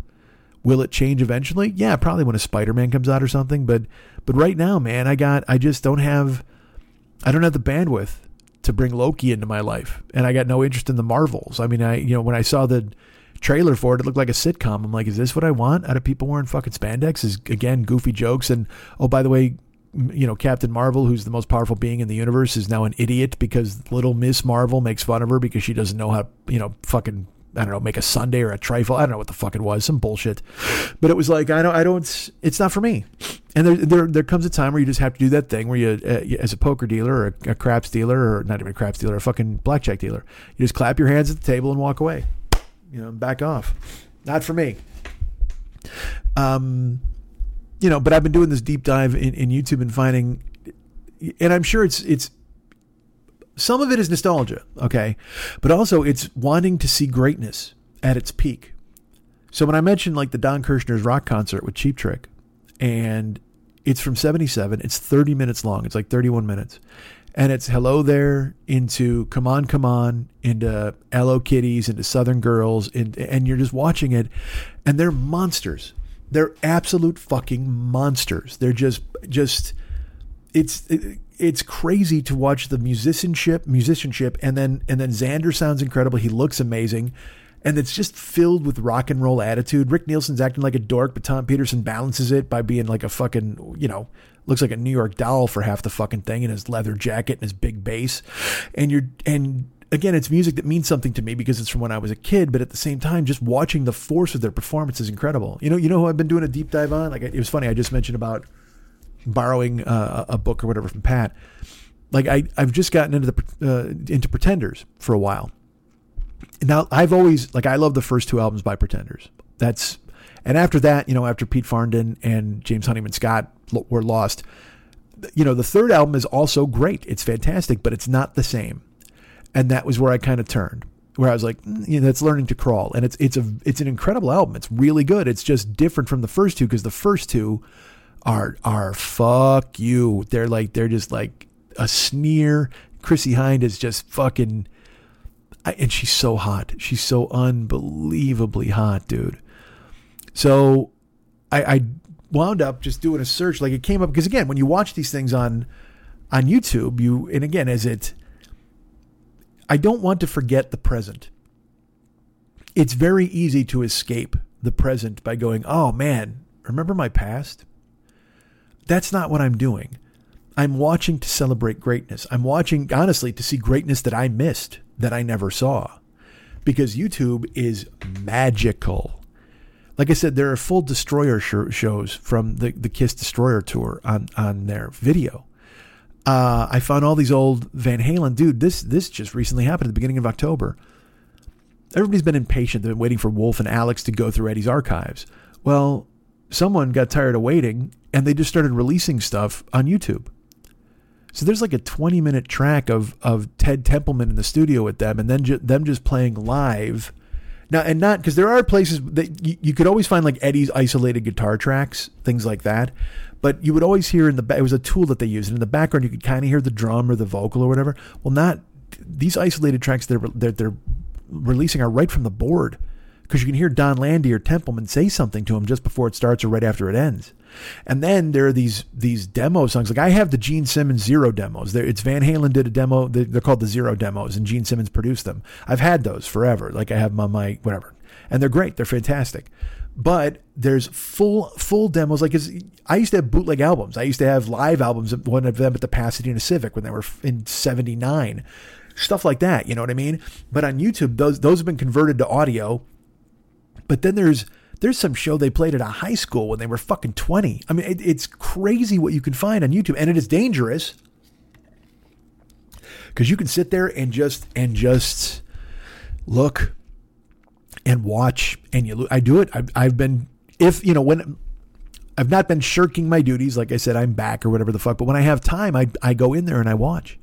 Like last night, I got home after driving, and I was just like, fuck it. I threw it on, and I found these live performances. Again, the Van Halen ones are amazing. I sit there and listen. I sent them to my brothers. And again, it's that same thing where my brothers are just like, oh, cool. And I'm like, it's not cool. This is like finding a fucking Tyrannosaurus skull. I mean, it's shit that you never thought you'd hear or see. These are all unearthed treasures that you should absolutely fucking listen to right this second and tell me how great they are.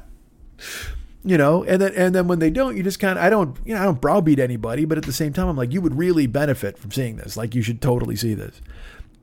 There's a clip of Tool doing Sober at a festival, and it is phenomenal. It's fucking phenomenal. And it's funny, I've sent it, and then Lenny wrote back and he goes, Jesus fucking Christ, I want to run through a fucking wall. I'm like, yep. But then I found a whole show of Tool from Philadelphia.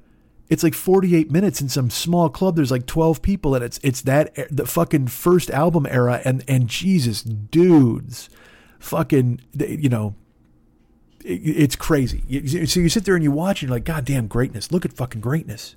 And so Pretenders, I'm watching all this live Chrissie Hynde stuff, and she's so good. She's just a powerhouse. And I sent Pat a video of Tattooed Love Boys from France. And it's funny, the crowd doesn't even know what to make of them, because there's a break in the song that when they would do it live, people would cheer during the break, and they would wait and let the cheer get bigger, and then they'd hit the guitars again. But France, they just started cheering down the break, like, because they thought the song was over, and then they started playing the song again. But I sent it to him, and I go, dude, Chrissie Hynde, because Chrissie Hynde is ice cold. I mean, like, she is so fucking cool and ice cold.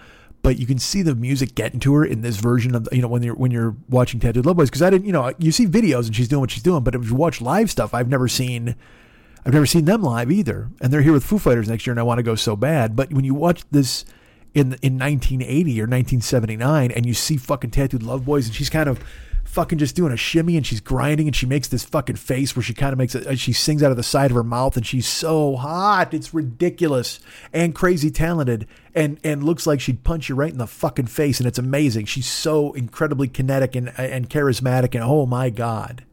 And I sent it to Pat, and I go, dude, this is ridiculous. I go, this is like a hurricane I want to fuck. Like, because the sound of the band is so brutally intense, and she's in front of it, just the ringleader of the whole deal. But James Honeyman Scott is controlling the song with his guitar. It's so fucking great, dudes.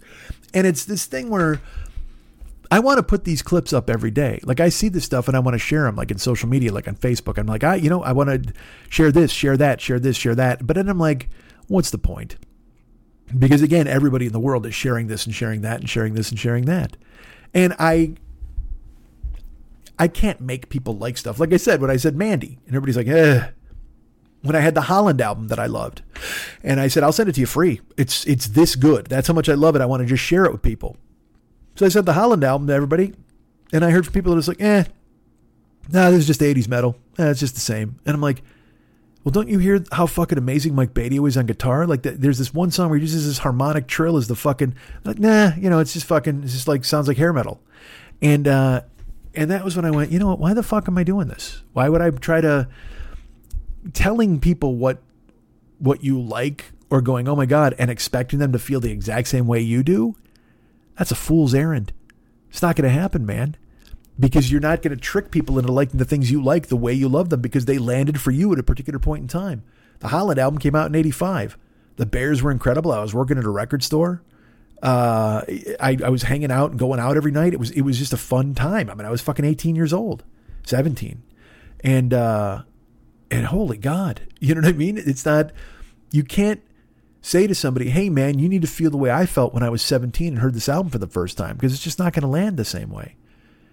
And every single one of you has that album, has that television show, has that movie, has that song that you know that it moves you in a way that nothing else does. And it brings you instantly back to the moment you heard it, or the time period you heard it, or the summer you heard it. And it makes you think to yourself, my God, that was an amazing time in my life. I'm not saying everybody wants to go back there, but you want to remember how amazing it was. And you also know that if you sent it to somebody else and said, hey, do this, and they'd be like, you'd A, go, well, of course they were not going to feel the same way I do, but also B, you'd be like, fuck you, man. That song's amazing. God, when I first heard it, then you want to fucking avalanche everybody with what your experience was. And it's just, it can't be done. And I bring it up because, again, as I was talking, whatever, I don't know how we found ourselves here. I don't know what I was planning on telling you, but see, this is what happens when you got left hip, right knee. Left hip, right knee changes everything. Just fucking sit in the house now. At least I'll watch YouTube with like a buddy. The Pretenders is just, Pretenders, I should say, is a band that I watched a ton of clips. The live stuff is incredible. And you know who else? The Cars. When I was a kid, I always heard the Cars are boring live. They're boring. Oh my gosh, you can't watch the Cars. Well, I'm watching all these live clips from fucking the late 70s, early 80s. Because again, the Cars are another band. The first two albums are fucking magic. Panorama is a good album. And then Heartbeat City goes crazy. But the fucking debut album by the Cars is a perfect album. There's one song maybe that you're like, but the rest of it, forget it. And then the second album, Candio, dude. Like when I was a kid, I liked Candio more than the debut. And the debut, that 3-song suite of Bye Bye Love, All Mixed Up, and Moving in Stereo there at the end is just, dude, it's incredible. It's incredible. I said them out of sequence. It's Bye Bye Love, Moving in Stereo, All Mixed Up. 3-song suite and fucking genius. And by the way, also instantly brings me back to my childhood, to those moments. And that's, you know what? We make fun. I should say I do. I'll make fun of people trying to experience this, or constantly searching for how they used to feel. Even when I do it myself to a certain extent. But there's the cynic in me who just goes, you can't fucking do that. You can't be chasing shit that was in your past all the fucking time. It's just pointless. There's no point. But it's a great cocoon, and it's super comforting. And at this age, I got a lot more past than I got future. So excuse me if I wind up spending time there. But I don't want to be that guy. I also don't want to be that guy. I don't want to turn in my keys and go, yeah, you know what? I'm done. I'm just going to go ahead and surf the wave of what used to be, and not try to create any more coulds. But the Cars, man, if you watch clips of them live, again, I was always told they were boring, but they have two riffs that are just fucking monstrous live. Like, I watched these live clips of Moving in Stereo, and it's because it's, you know, it starts out with a the real crisp guitar, down, you know, whatever. Hi, Brad. You know how cute I always thought you were. And then the first verse, you know, the Life is Strange, Moving Stereo, whatever the fuck. But then the gong, gong, when the bass kicks in, gong, gong, gong, it's a great riff on record. But when you watch them do it live, you're like, oh my God, the bottom on this is fucking crazy. And Benjamin Orr's voice was brilliant always. I mean, it's crazy. When you watch any clip of them live, they're so good. So the riff for Moving in Stereo, that fucking bottom, that boom, boom, boom, boom, boom, is crazy good. But then also, fucking Candio is also a monster, dude. If you watch him do that live, because it's just you'd have to hear it. I'm not gonna do the fucking. Maybe I will, whatever. But dude, you'll love it. They're so good. But you watch them and they're incredible. I have no good adjectives. I realize that I'm not selling it the way I should, but that's because it brings me to a place. Might not bring you to. You know, and it's funny because the tastes are so fucking disparate. Like if someone told me about the Grateful Dead, I've had people, they're like, oh man, you got to listen to the Grateful Dead. You got to listen to this. And I'd be like, never in a million fucking years. It's not for me. I just no interest. There's nothing there for me. And people are like, no, dude, you got to check it out. I'm like, yeah, I wish I could. I wish I could feel the things that you feel when you hear the Grateful Dead, but I just don't. It's just not there for me. It does not live inside of me the way it lives inside of you. But then that's why when you hear, like, I don't want to get trapped in the past either, because when you hear stuff that's new that makes you feel that way, it's shocking. Like the new Jason Isbell and the 400 Unit, that album, dudes, it's the best album of the year. There's no doubt about it. But then you listen to it, the lyrics, dude, the opening track is called Death Wish, and it hits you right in the fucking neck. It's so, have you ever loved a woman with a death wish? Something in her eyes like flipping off a light switch. Dude, whatever. Goddamn. It's so there's still greatness to be experienced in the future and going forward. And that's why I never want to just become inured to it. I don't want to wind up in a fucking cocoon built out of glow in the dark stuff from the 80s. You know what I mean? I don't want to view life through the prism I did when I was 10 years old. But it doesn't mean that I can't experience things now that make me feel like I did when I first heard them when I was 10 years old or 15 or however old. You know what I mean? I don't know if this is just wistful fucking, because I'm going to be dead soon and you're looking at your past in relation to your present and questioning your future, as I think all of us should at this point. I don't know. I love it. I find myself discovering things. Well, dude, all right. And fuck it, I will post this clip because it needs to be seen. There's so much forgotten, because again, I found the Cars, right? And I was watching a bunch of Cars clips because YouTube is so perfect for this YouTube hole. So as much as we decry the algorithm will do the right thing sometimes. Like if you watch 4 Cars clips in a row, it'll start recommending things that you think you might like, or it thinks you might like. So I watched a ton of like live Cars stuff, and then I found there's a Benjamin Orr clip from 98, and he's solo, and he's playing in some bar. There might be 50 people there, but he has his own band, and he still sounds like fucking Benjamin Orr. And I don't even know his story. I know he got cancer and died. I don't know if he was a drug dude. I don't know what happened with the Cars. But this then makes me want to do the Wikipedia deep dive on that stuff and find out what happened. I have no idea. But Benjamin Orr still sounds like Benjamin Orr in this clip from 98 in front of 50 people in a bar. And he does a full set list with a bunch of Cars songs. And then he does Stay the Night as an encore, which was his solo hit. And I'm just shocked by it. Because again, that's who I go see.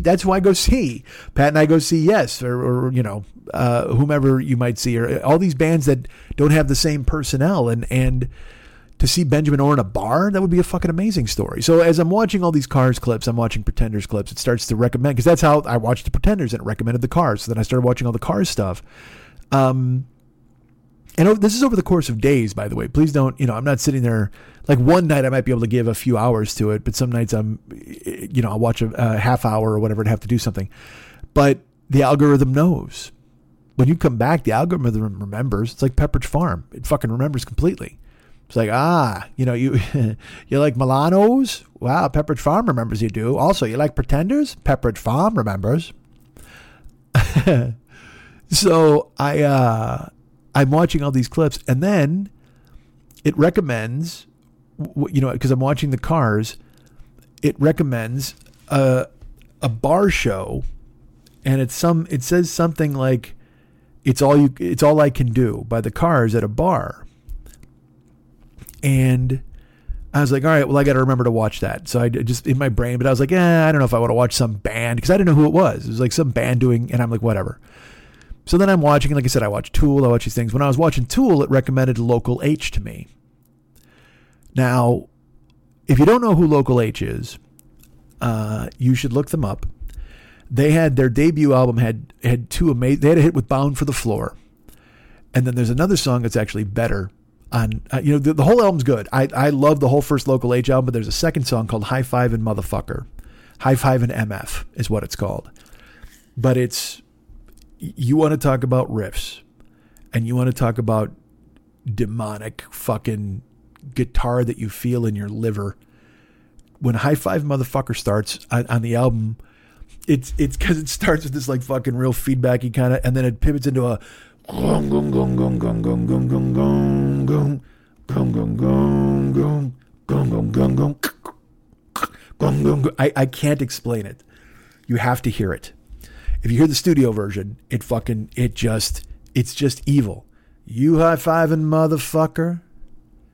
You high fiving motherfucker. You high fiving motherfucker. You high fiving motherfucker. Dudes. And then it kicks into the fucking chorus. And it's funny, with Local H, you can really, really hear their Nirvana influence in their sound. It's just there. And also Local H was two dudes. So that first album is so great, right? And then it was the late 90s. So I lost track of guys. It wasn't even late 90s. It was the fucking early 90s. And I always call the 90s the decade I forgot, because I got so into Pearl Jam and so into stand up. You know what I mean? And Jellyfish, and Van Halen put out some albums. I just kind of didn't do a whole lot of exploring new music back then, because I had stuff that I like. Ice Cube, I was into Ice Cube, Hardcore, Cypress Hill, all these bands. So I was living with my brothers in the beginning, and then I wound up moving to LA later, and I was more concentrating on stand-up and getting my career going. And so I was also finding solace in the stuff that I had already known. It wasn't like I was out there constantly discovering new music, and so the first Local H album was great, but then they fell off my radar. But then I saw a story about them a couple years ago, and their album, I forget what it was. Their album came out around 9/11, like their second album or something, or their third album. Because that wouldn't be their second album. Whatever. They had an album that the record company loved, and it was going to be, they really were excited about it. And then something happened to completely throw it off, where they were like, I think grunge went away or something, whatever you want to call it. But they wound up, so I read this article and they were just like, yeah, we were kind of stranded, like without a record label. But he goes, this album is fucking great and it needs to be heard. So then I listened to the album and it's fucking fantastic. There's a song called All the Kids Are Right. And it's written from the viewpoint of a band who is falling apart.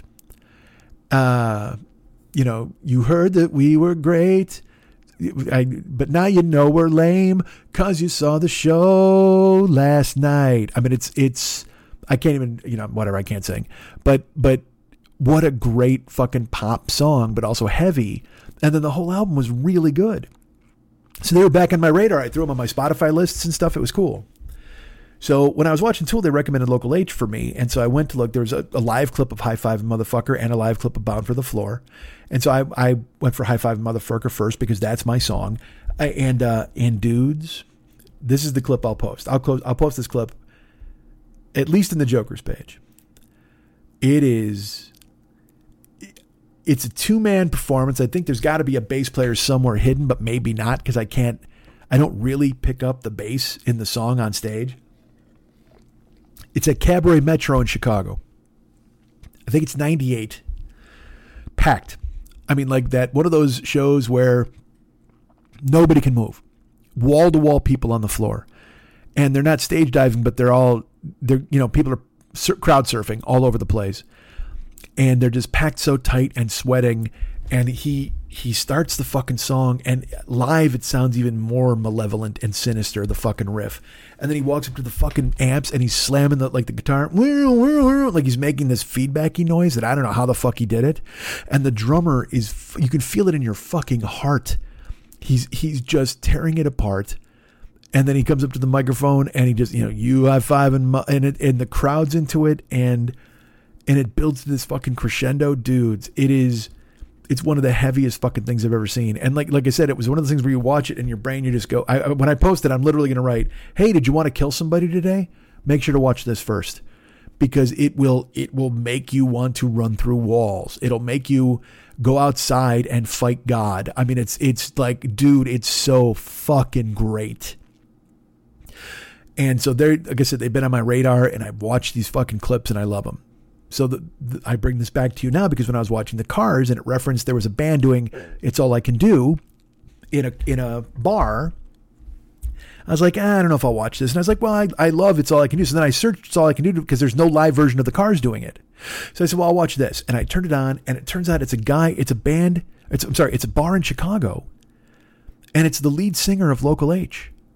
And Michael Shannon, the actor from Nocturnal Animals and fucking, he's Zod and Superman.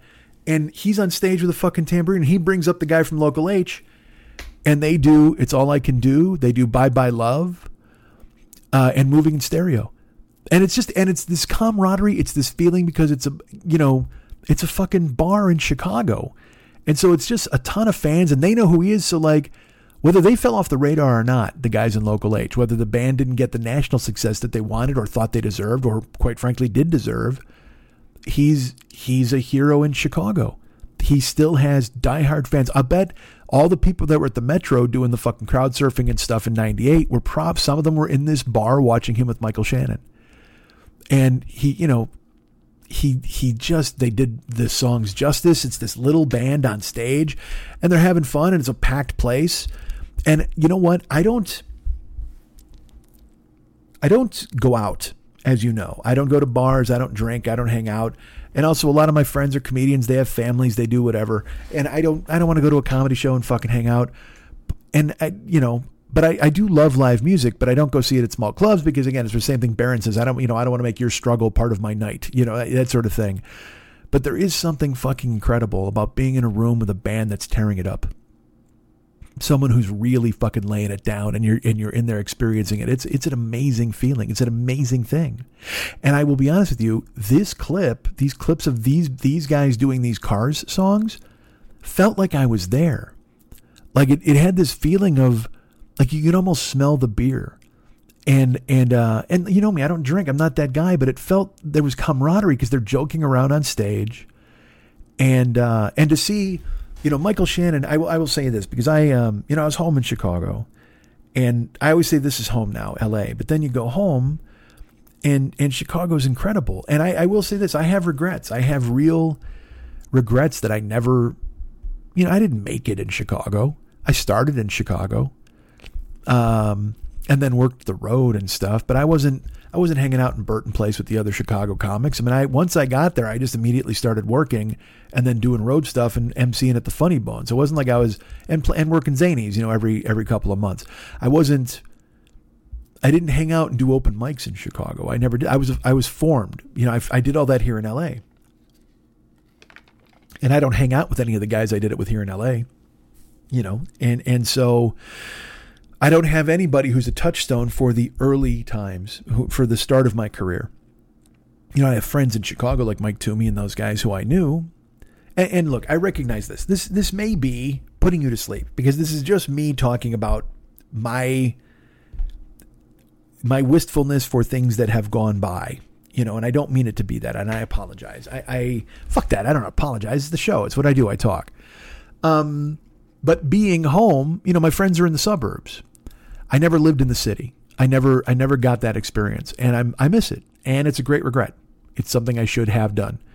I should have lived in the city. doubled up with a comic in an apartment. I should have gone and tried to do open mics. I should have done all that stuff and made friends there. And I didn't. I just started working the road. And even when we moved in 1997, Karen and I, we were deciding between New York and Los Angeles. And I was like, you know what? I could do a ton of stand-up in New York, but I didn't know a fucking soul. But in LA, there was a fucking soft landing. I knew Pardo. I knew Pat. I knew Graham. I knew guys out here. And, Pardo had helped us. He was willing to help us find an apartment when I came out. And all. I had a soft landing. There was a ton of people. And I regret that I didn't have the balls to pull the trigger on going to a place where I was not known and try to make it happen. But that also gets back to the fact that, me, I don't exactly,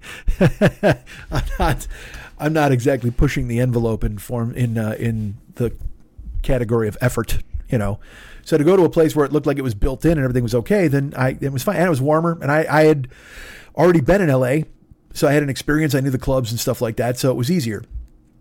And if you know anything about me, you know how I've always chose easier.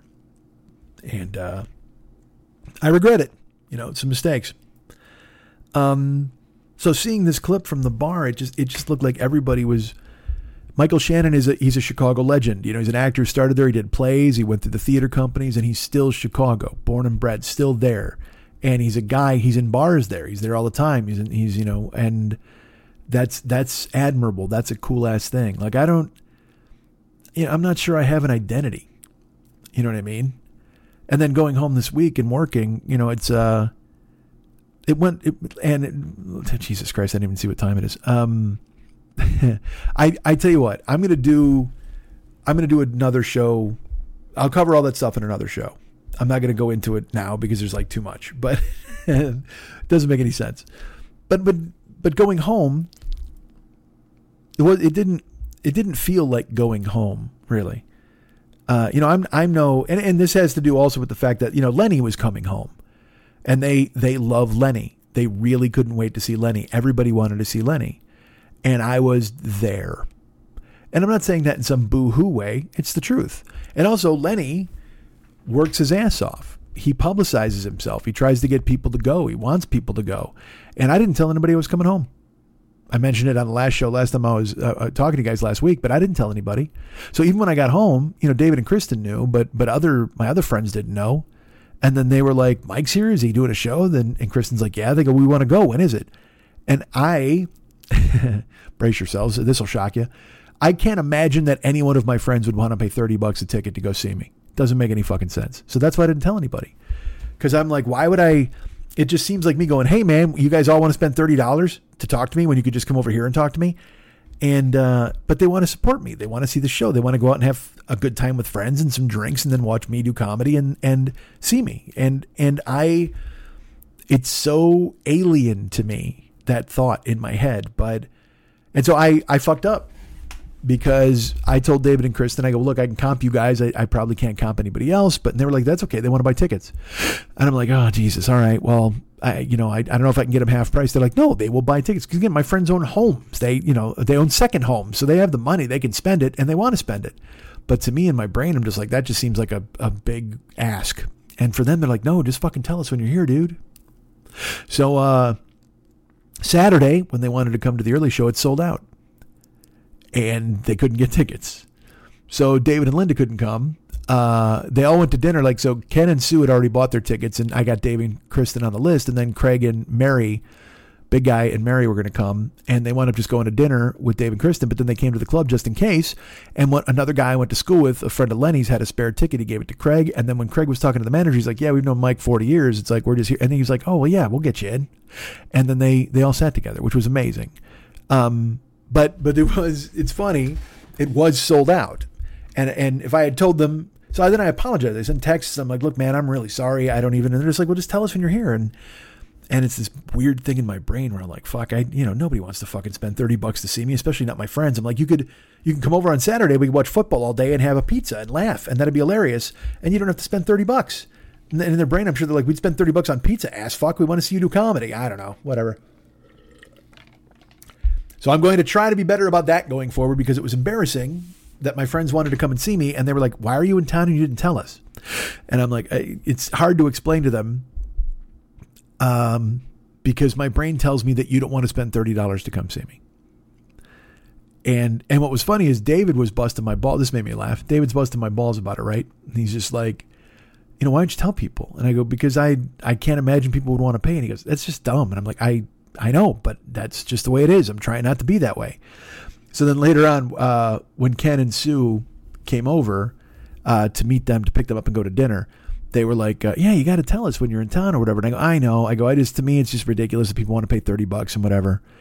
And Mex made fun of me. He's just like, oh yeah, guys, yeah, nobody wants to see me or whatever. And I go, dude, says the guy who puts up a video of himself with a guitar and goes, hope I don't suck, when you know you're a fucking genius. He's like, well, yeah, but I'd still tell people to come see me. I'm like, all right, don't. I said, believe me, you're just as sheepish as me, so don't pretend that you're not. So watching that clip made me nostalgic for, weirdly, a life I've never had. Hanging out in bars, bonding with people, knowing them your whole life, I have that to a certain extent, but not the way I should. Not the way I should. Because again, even when I was on the road doing stand-up, I'd finish my set and go right to my room. I didn't hang out drinking because I don't drink. I didn't hang out with other comics. I did, during the week. We went to lunch or whatever, but that late night bonding thing when you're after a show, I skipped it so much. I skipped it too much. And these are all, I think this show is just going to be a tableau of regrets going forward. I should have done this. I should have done that. And by the way, when you get that, it's usually a precursor to the fact that somebody's dying. I will tell you, I have no tumors that I know of. My knee, again, I got a trick knee, but I have no idea. No, my knee's swollen up from driving so much. I know that. But I don't know.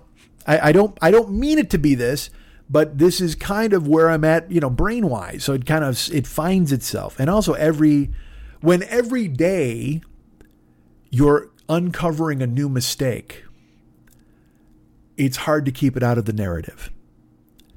So I will do my best to still be entertaining or interesting, but please know that will also be mixed in with me going, Jesus Christ, why did I do that? Or holy fuck, why didn't I do that?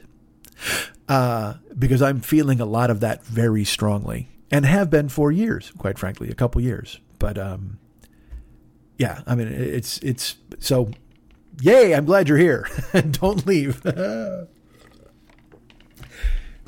So watching these clips, they do the Cars songs. And like I said, I'd already seen the Local H stuff, so that's all in my algorithm. And then the algorithm puts another clip in, and it says, Scott, I forget his name. It's not Mitchell, Martin, maybe? The guy from Local H. And it says, as Nirvana in 2016 for Halloween. Full show.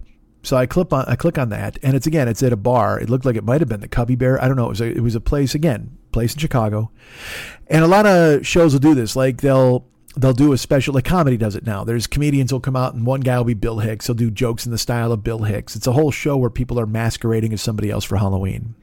Well, this particular show that's on, it's an hour long. I don't think it's the full show, but again, it's a packed house. And the camera's in the back of the room, but it doesn't matter because it gives you a much better scope of the floor. And again, it's a bar. It's a small bar. People are right on top of one another. And then the band comes out and there's a ton of feedback. And I sat there watching it mesmerized for an hour because the musicianship was ridiculous. It was an unbelievably fitting tribute to Nirvana, who I never saw, but I've seen clips of their live shows. But at the same time, if Nirvana was ever better than this band was in this clip, then you know what? More fucking power to them, because these guys, and it's the dude from Local H, and he was Kurt, and it was great. They had a Chris Novoselic, they had a Pat Smear, and then they had a drummer, Dave Grohl. And they blistered a Nirvana set list. I don't want to tell you what they did. I would prefer you went and watched it if you're a Nirvana fan or you're a fan of just hard rock or whatever. I'm telling you, it's a full hour show, and it was. I was shocked by it because it was so. And the fans are going crazy. Like the people are into it, and my favorite part is the fans know the words, so they're singing fucking songs. So imagine. Because there are tribute bands, all right? A lot of times there's tribute bands and you're like, what the fuck? But I've seen them, and it's an enjoyable night. I mean, I've seen the Atomic Punks. It's fun to see an old school Van Halen tribute band. I saw a Queen tribute band. They were real good. I mean, I've done that kind of thing. But this was different. This wasn't some tribute band. This was some dudes paying homage to their influences and doing it in the fucking most efficient and unbelievably explosive way possible, because they just fucking kick out the jams from the jump, and it's an hour of fucking, they just hammer it. There's like a 5-minute break at one point as they're trying to figure out what song to do or tuning a guitar, but they never betray it either. They're never like, haha, look at us, kind of wink wink Nirvana. Da-da. He commits so fucking hard, and I guarantee you it's because he went, you know what, this is a show in tribute to my fucking hero. Yeah, it's fun. Yeah, we're decorating ourselves, or we're dressing up for Halloween, and this place, it's a gimmick and whatever, but this is my chance to channel one of my great heroes and pay a tribute to him. And it's, when you watch it, dude, it's mesmerizing. It's fucking mesmerizing. And as you know, I love greatness. Nirvana was fucking great. You can't argue. I love Local H. I think they were great. And then watching this, to see the guy from Local H, who, again, when you watch the one clip, you'll see the Nirvana, even when you hear the first album, you'll hear the influence, even though I think it came out the same time, like a year later, maybe. So you can clearly hear the influence. And I don't know if they just started in Chicago when Nirvana was starting in Seattle. I don't know. I don't know if they heard them. Who knows? You never know how the organism implants itself. You never know how it grows. And so somehow in their DNA, these guys had Nirvana, and to see it come full circle in 2016 and have him on stage. Because also another thing, again, he, in the interview I read, he was kind of like, man, we missed it. We thought we had a thing, and we did really great work, and we should have been bigger than we were, quite frankly, in so many words. So by 2016, he himself, no matter how much fun he's having, no matter what he does locally, he still has to have those moments where he's like, fuck, we were close. We were so fucking close. And then when you see like I said, the live clips from 98, and you're like, this is how good they are. They tear a place apart. And you're going, why wasn't this accepted? Why wasn't this honored? Why didn't this break through in the way that it should have? And there are some who would say to me, you know what? It's when you watch this clip, you can't move there in the metro. I mean, there's so many people crowd surfing, and they know the words. That's the best. They know the words to the songs. So, they had a big fan base, certainly in Chicago. And so did they miss it? And this is the question all entertainers, this is the question all of us have, where I've said this before, I should be much bigger. I quite frankly should have a bigger career. But I know all the poison that I injected into my own career. I know not, and again, I don't tell my friends when I'm in town. I don't, you know what I mean? I don't sell myself anywhere near the amount I should. I don't work nearly as hard as I should. I recognize all of these things to be true. And, everybody's like, well, it's not too late to do something about it. Yes, you're right. And I'm going to try to do something about it as best I can. But if I would have done something about it 20 years ago, maybe we're not having this conversation. And those are the thoughts that kill you. I should have done this a long time ago. Yeah, you should have, but you can do it now. Yeah, I know. But if I'd have done it 20 years ago, yeah, but you didn't. You know what I mean? It's all that thing where you're like, I should have been better. I could have been this. I could have been a contender instead of a bum, which I am. But I settled. I always settled. Even when I was writing on shows, I settled. I didn't work stand-up. I should have worked it harder. Blah, blah, blah, fucking blah, gunshot. You know this. So all I can do is try to be better going forward. For me, for you, for all of us. And I will. I always say that, but I want to. And so I should. And see, those are qualifiers. I want to. I should. Because if you say I will, that means you'll do it. And, who's to say? So, if you say I will, you have to commit. If you say I will, and also talk is cheap. I've said I will how many times? And then stepped on my dick. So it's the same reason I still have all my old fat guy jeans. When I lost a ton of weight, I could have just fucking maintained. And then I was like, well, I'll keep these just in case. Well, there shouldn't be a just in case. You should have just fucking tossed everything and lived your life appropriately. You forecast your own demise and then slip nicely into it like a warm bath. Don't fucking do that anymore. Talking to me and you. Anybody who needs to hear that. You guys can get me at mike@MikeSchmidtComedy.com. You guys can be my friend at Facebook.com/the40yearoldboy. You can follow me at Twitter.com/the40yearoldboy. Oh, is that X? And then I'm in a bunch of different places. I'm on Instagram. I'm on Snapchat. I'm on TikTok. I'm on Blue Sky. Good Christ. Follow me at all those places, please. I'm at Instagram, Snapchat, and TikTok at Mike40YOB. And I'm at Blue Sky at whatever Blue Sky the fuck, Mike40YOB. So it's the same. You just got to find it. It's the same, but different. You just got to find it there. Oh, fuck. There was this thing I was going to say. There was I just remembered. Holy shit. All right. Do I do it now? I'll do it at the end. Whenever the end is. Who knows? All right. So there you go. So you guys can get me at Mike@MikeSchmidtComedy.com. Be my friend at Facebook.com/the40yearoldboy. Why I said all this. Jesus Christ. What has happened to this young man? He's fooling himself, but he don't believe it. All right. He's killing himself, but he don't believe it. It's terrible. Did you know I'm part of the Misfit Toys Co-op? I just dropped a pen. I am. Did you know that? It's true. Misfit Toys Co-op. It's never not funny. It's Doug Loves Movies. It's the Todd Glass Show. Look, I have to be honest. I've not been invited to the meetings. Not that there's meetings, but I don't know. All I know for sure is that Mental Illness Happy Hour with Paul Gilmartin and Jesus Christ Duck with Danielle and Christine. Those are shows that belong to the Misfit Toys Co-op, along with Never Not Funny. I'm not sure if Doug or Todd or Jen still do, but if they do, go listen to them. And I'll tell you what, even if they don't listen to them, they're great people. Doug's a nice guy. Todd's one of the best. I like Jen a lot, so go listen to their shows too. But also, mainly, listen to Never Not Funny. And Paul Gilmartin, my great friend. And then also the lovely and talented Danielle and Christine with their show. Go listen to all of those things. I'm a little distracted right now. I don't know why. Why? I'll tell you why I'm distracted. You're going to laugh. I didn't talk about a fucking thing I planned on talking about.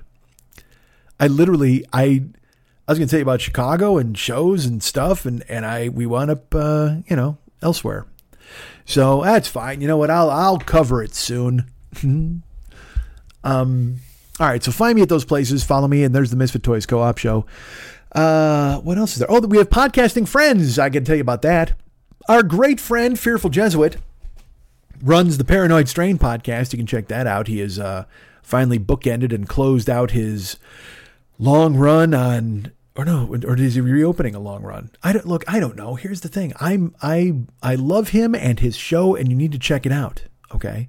Don't listen to me, because maybe here's the thing. If I give you guys too much information, then you're just like, why do we need to listen? Well, I don't want to do that. I'm going to give you a tease. I'm going to give you the prestige and the glory. Another human interest story. You are that. That's Tattooed Love Boys, which is another fucking riff that'll murder you, as mentioned earlier in the show.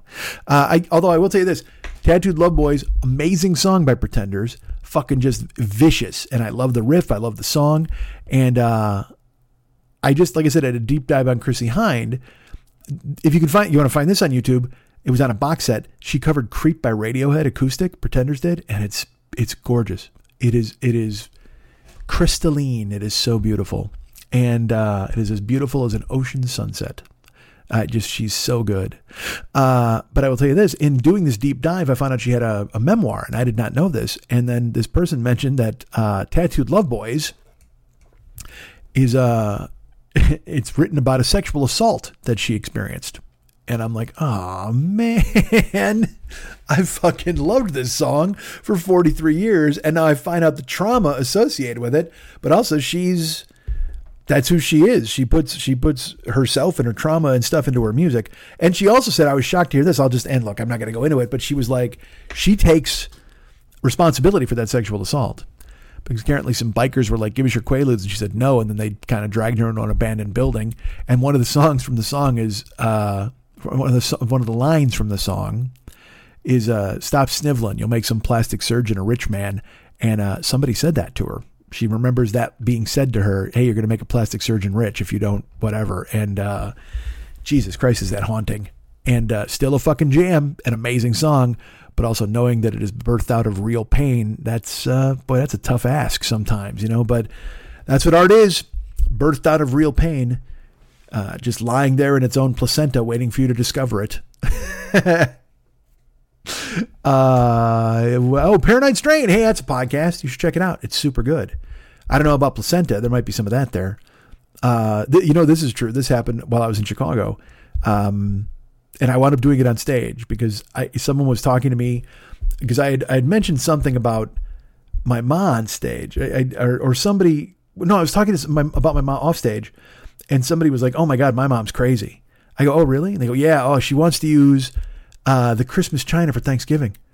And I'm telling her, "Ma, you can't do that. It's just why just wait a month? Why not wait a month? She's so crazy." And I was like, wow, that is crazy. You know, when my mom had her first cancer surgery, while she was under sedation, she confessed to a murder. She didn't mention plates though, so you still got me there. That's how I delivered it on stage. But off stage, I was like, really? I go, my mom, because off stage, I just went, really? My mom confessed to a murder after she mentioned the plates thing. And everybody looks at you like, and then they're like, ha ha, comedian, ha ha ha. And I'm like, oh yes, hilarious. Ha ha ha. You know what it was? Because the first night, one of the nights I talked about moving from Chicago, and someone was like, are you from here? And I said, no, I'm actually from Bolingbrook. I lived in Chicago for a while, but then my dad tried to break my mom's arm and we had to move. I said that on stage because I am learning the difference between podcast mic and stand-up mic. You know what stand-up audiences are not expecting? Podcast mic.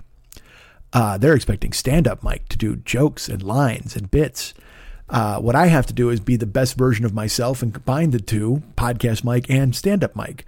Now, you know how you do that? By working hard and making it as your life's goal. You know how you don't make that work? By doing stand-up once a year. So do I have a plan going forward? Well, I mentioned that earlier. How dare you forget I mentioned the plan? Weren't you on board with the plan we talked about earlier? I thought you were, God damn it. All right. So the Paranoid Strain podcast is amazing.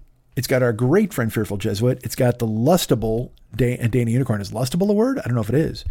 And also respectable. She's a lovely and talented person, but I'm just assuming from her voice that she's someone you would want to go round and round with, which probably I shouldn't be saying out loud. Again, I have to backtrack. I'm sure someone's going to write me now and go, oh my God, what happened to you? I don't know. You know, that's another thing. I keep trying to say stuff and then go, don't say that. What if I said this? Don't say that. How dare you? Here's a joke I did in Chicago. No, I won't do it. Because when I thought of it, honestly, in my brain, I was like, it's because it's a nothing. It's a throwaway joke. It's funny. But I was like, someone's going to get upset at this, but I don't, whatever the fuck. So now I have to do it because I told you it. It was a tag on a bit. And believe me, when I described to you, you know what? Fuck no. I'm going to wait. How about that for a tease? The next show, I'll talk about what I did in Chicago and I'll tell it then. And you'll be so thrilled. Because it works in context there. If I do it now, you're going to be like, what the fuck? You'll still fucking laugh because it's funny. But in the when it's part of a crazy quilt of experiences, then you'll go, okay, this is part of the rubric of his material. But if I just spit it out now, like I just spit out the fucking China joke, which was real. All right, the Paranoid Strain podcast. Go check it out. Danic Unicorn is fantastic. Fearful Jesuit is learned and knowledgeable and smart and terrific. They are wonderful and they need your attention. They deserve it. So go check it out. The Phlegmcat podcast. Well, let's talk about that right now. The Phlegmcat podcast is our great friend David Hernandez. He's doing it. And this week's episode, well, what the fuck? You'll find me on there, pilgrims. I almost sounded like John Wayne. Well, what the fuck, pilgrim? You'll find me on there, you will. Is that you, John Wayne? Is that me? What movie's that from? I bet you don't know. And I put that here at the end because I know somebody will be like, this is a test if anybody listens to the end, if they identify what I just said. The Phlegmcat podcast, it's terrific. I was on it and you're going to hear a lot of that Yes and Rick Springfield thing. I believe we talked about that, as David was, saying that no one should ever do music ever again if they have to tune their guitars down a notch. I don't know, man. I'm not a musician, so what do I know? I mean, I can be that judgmental about comedy and comedians, I suppose. I don't know if you've seen, there's a young gentleman out there right now who just had a Netflix special, and everyone is up in arms. Oh my goodness. The apple cart has been tipped over as this young man is planting his flag in the world of comedy and having great success. And now, oh my goodness, they're trying their best to cancel him because of the things that he said. And I don't fucking understand anybody ever. I don't. I've got news for you. If you have a television, it comes with a remote. And on that remote, there are 2 buttons. If you must watch a special, but you don't want to be offended, you can hit the mute button. M-U-T-E, looks like a speaker with a line through it. Or even better, there's a channel changing button. That means you don't have to tune into the special at all and let people who like him or the things he talks about go ahead and watch that special. It has nothing to do with you. The world doesn't cater itself to you and your whims and your tastes, because there are probably things that you like that other people don't like, and you wouldn't force them to watch them or experience them, would you? I don't think you would, because you want to be a good person. You're kind to animals, good to kids. Why not let people live their lives and you can live the life you want to lead? Mute button, channel changing button are right there on your remote. So a lot of people are very upset, and good for them.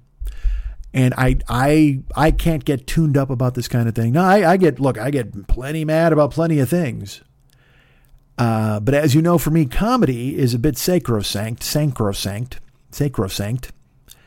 Because if anything, if you're funny, it excuses everything. And if you're not funny, people will decide. But that's the problem, is there are people who do think that person's funny. Like I was talking to somebody and they're like, I can't believe this. I thought he was this way and now he's this way. And I'm like, yeah, but he's clearly made a decision that this is the crowd he wants to cultivate. This is where the money is. Well, there was money in the other one too. He didn't have to do this. Well, but maybe this is who he is. Maybe he was the Trojan horse of comedy. Or maybe he's the Magnum Trojan horse of comedy. I don't know what the guy's packing, but he's got an 8-pack. I mean, look, if you're promoting your comedy special with a black and white photo of you in a white tank top pulled up with your 8-pack and cum gutters showing, well, guess what? Who do you think? You think that guy's going to be doing a lot of introspective material? No, he's not. He's going to be talking a whole lot about, whatever the fuck he talks about. And I don't know. This never-ending fusillade of people coming after everybody is just silly. Now, and look, I don't agree with everything these people are saying, the comedians or whatever the fuck, but there's plenty of comedians you like out there. Go watch Nate Bargatze. He's a fucking genius. Go watch that guy. Put him in your veins. Go watch Brian Regan. He's a fucking miracle. Birbiglia's got a new special out. Watch that. The Phlegmcat podcast is out there. It's our great friend David, and I'm on it this week. As I said, we're talking about a bunch of cool stuff about bands and Mike Eruzione, and it's fun. You should check it out. It was a lot of fun to be up there in the old Mexi Park. I keep sometimes deferring to call it the Cat House, because he called it the Cat House for the longest time. But now upstairs, well, I think the Cat House is downstairs and Mexi Park is upstairs. And man, he's got some cool ass shit in the fucking Mexi Park. He's got a metal sculpture that says Mexi Park above the door. Dude, it's fucking beautiful. All of his stuff is beautiful. And he was working on it. He had a Gene Simmons painting he had just done that looked fucking incredible. He is truly the most talented fucking person I have ever met. It is a crazy thing. And but what's really funny is, who's about to surpass him? My godson. My godson can fucking do anything. Mex tells me all the time, he's like, it's ridiculous. He's leaving me in the dust, which is Mex being humble, because Mex is incredible. He had a new Fat Belly guitar that was pretty neat, super heavy. I love my friend. And it makes me incredibly happy to see him so happy living the life he wants to lead, surrounded by his guitars and his basses and his paints, and a loving family that he had a major hand in making a loving family and raising a beautiful wife. What a fucking success story. God damn it. I'm not saying that in a mean way. I'm saying it's awesome. He's an amazing success story, and I just fucking love it. So it was great to see him and spend time there. I truly enjoyed it, and I was on his show, so I think you'll hear it in the context of the Flemcat podcast. Go download it now wherever your finer podcasts are sold or procured. Same thing with the guys over there at the Old Paranoid Strain. Check it out. That's Fearful Jesuit and the lovely and talented Dana Unicorn. And any number of dry experts who we have to hear a tape of, as Fearful, for some reason, gives up the microphone. But if I had that voice, I would never give up the microphone. If I was Fearful Jesuit and I had that those dulcet tones, that timbre, I'd be the only one talking. I wouldn't even let Dana. She might be able to get one word in edgewise, but I would be like, hey, listen to me. People came here to hear my syrup pouring out of the bottle, because that's what it sounds like. It sounds like you're just pouring maple syrup right into my ears when he talks. What a fucking voice. Love it. Hey, who wants to hire me for something? You? Is it you? Look to your right. Is it you? Look to your left. Is it them? No, it's you in the middle. I'm on Cameo. And it's funny. I just did a cameo for my great friend Manny Moe. He's a lovable guy. He booked me for one. He's the king of kings. I always say this about him. He booked me for a cameo while I was in Chicago. And then I looked at it, and it was more of a pep talk for me, I think, than it was a pep talk. Or a pep talk for him. It was Manny Moe finding another way to help me out financially while also giving me some cool advice. And he's just the best. He's a super cool guy. So thank you, Manny Moe. You're amazing. And like I said, you know, in the throes of my madness, when I was staring at the microphone as if it were made of cancer, he stepped up his Patreon in a way that he did not have to. And he's just he's been around from the beginning. You know, I remember when I met him at the first Podfest, we talked in the hallway, and I just was like, this dude is just an incredible and kind, wonderful gentleman. So thank you, Manny Moe, for doing that. He hired me for a cameo. So here's the thing. If you want me to say that you're a kind and wonderful gentleman, or lady, as the case may be, why not hire me to do a cameo? You can get the Cameo app on your phone. That's a big deal. Go ahead and drop that there. Or get this. You can get the Cameo app. Or you can go to bookcameo.com and do it through there. And look, I don't think there's a lot of Mike Schmitz on there. Also, I think I'm one of the cheapest dudes, because this made me laugh. There's a Black Friday special, which is fucking, oh, by the way, happy Thanksgiving. You'll be getting this on Thanksgiving morning. I don't know when you'll listen to it, but smells like Thursday here right now, but that's because it's Wednesday night. But by tomorrow, the smells. I'll be going to my brother's house for some special Thanksgiving nonsense, going out there for cooking and pies and football. And I'm going to experience every moment of it. I'm going to go early. And then Friday, I'm going to see a buddy of mine and watch football at his house. It's going to be totally fun. Me and Lenny are going to take a drive down. A guy named Larry Swick, who I've told stories about here on this podcast. Larry Swick. I grew up with him in Romeoville. He was the guy who, when he broke up with girls, he would give them a pink slip in 7th grade. And I believe he slapped Gina Formella in the face with a glove. God damn it, Larry. Well, anyway, we've reconnected, and it's so cool to have him in my life. And so I'm going on to his place on Friday because he's a Miami Dolphin fan. We're going to watch his team because he's come up here a few times to see the Bears. And it's like, why don't we go down to his place? So we're going to do that.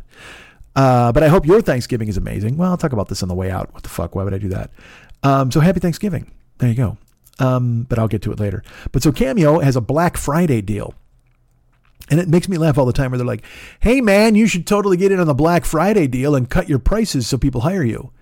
And it's like, look, my price is bottom of the fucking barrel, especially with the fees you take and the taxes in California. Like there's already an Apple takes a fee. It's crazy. I've talked about it on here. Like I did a Cameo, I got $12. It was at 20 and I got $12. So I had to bump it to 25 because otherwise, what's the point? So, but that makes me laugh that they are always like, hey man, it's like when you go to these stores now, you ever go to a fucking store and they're like, your total is $19.40. Do you want to round it up to 20 to help, I don't know, some fucking kid in Ecuador or whatever the fuck? No, why don't you do it? You're a giant fucking company. Tell Jack to get out of his box and send some fucking money, not me. You go to Walgreens, the same deal.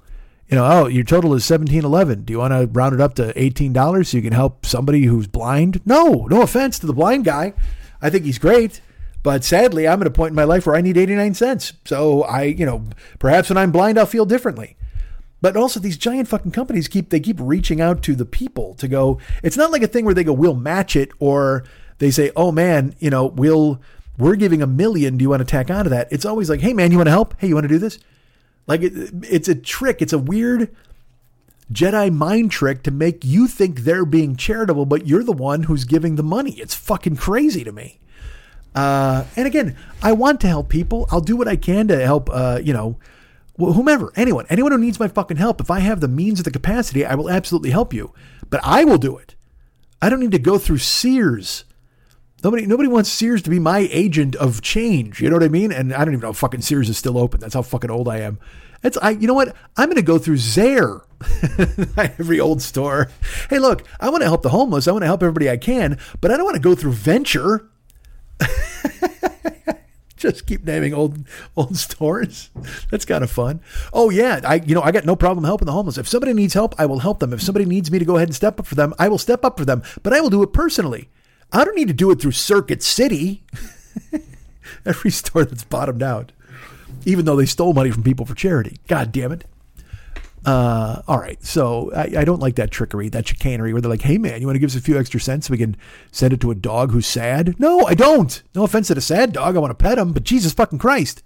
I don't think sad dog's going to go like, oh, thanks, Mike. No, he's going to go, thanks, Walgreens. He thinks you fucking did it.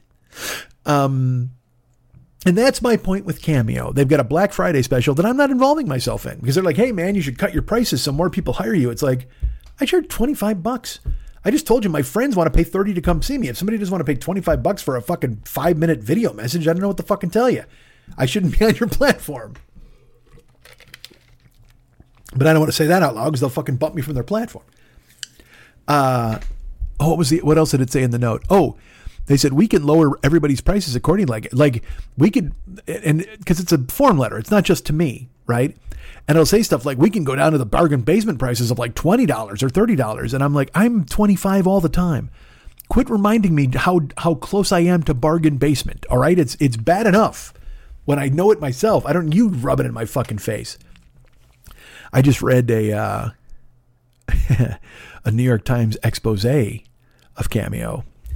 And I don't want to get into it too much. I don't want to talk too much about stuff that makes you sad or them upset or them kick me off the platform that we discussed earlier. But again, they were a startup the only reason I got in there is because my friend knows the guy who owns it. I have a buddy that, a comic from Chicago is no longer a comic. He's a very successful fucking tech guy or, finance guy. I don't want to say whatever, but he's doing very well. And he happened to know the guy who started this company 1 million years ago. And he's like, hey, man, I got a buddy who's a comedian. So I was one of the first fucking idiots on the platform, I think. And now it's this exponentially growing business. Well, if you read the New York Times, they did what every growing startup does. They bought a fucking house that made it the headquarters. And then they were spending money on parties and all sorts of crazy shit. And then they bought smaller companies and tried to, whatever. They did all that dumb shit. Because again, your whole business is predicated on the fact that people want Ralph Malph to give them a phone call. That just doesn't seem like a solid business plan. I don't know if you go into a bank and like, hear me out. This is what I'm going to tell you. This is what people want. People want the fifth lead from Will and Grace and his Bichon Frise to talk sassy into a telephone. That's what they want. Give us money. It just seems weird, right? It's like all internet stuff. It's just some electronic tumbleweed that eventually is going to blow out of sight. And whenever I say that, I'm like, if there's some company you own on the internet and it's valued at a big amount of money and people come in sniffing around to buy it, sell it instantly. Sell it fucking instantly because then you'll have a ton of fucking money. And if you want to think of another dumb idea, you can. But I guarantee you right now, there's some 11-year-old kid who's got a better idea than you and he's going to crush you in 2 years. So fucking sell. But the Cameo guys are just, hanging on for dear life because they figure, I guess, you know what? There's always work at the post office, and there's always someone out there who wants to hear from Dennis Rodman. So good for them. And I'm not lowering my prices for Black Friday, but I'm here if you want me to talk to your family about Black Friday, if you want me to talk to you, if you want me to give you a pep talk. If you want me to give you the pep talk that Manny Moe gave me, I'm happy to do it. Hire me at Cameo, bookcameo.com or the Cameo app available on your phone. If you go to MikeSchmidtComedy.com, there's a horn boy in the upper right-hand corner. If you click on that, what are you going to do? You're going to click on that. What are you going to do? You're going to click on that. And then after you click on that, a PayPal thing will come up and you can send me some dough. Why wouldn't you do that? Why wouldn't you reach out and touch someone? Why wouldn't you reach out and just say thank you? I'm the new AT&T commercial. So yeah, go ahead, send me, if you want to do that. And look, you can make a monthly recurring thing on PayPal, or you can just send me dough, whatever you want to do. It is the holiday season. What a scumbag.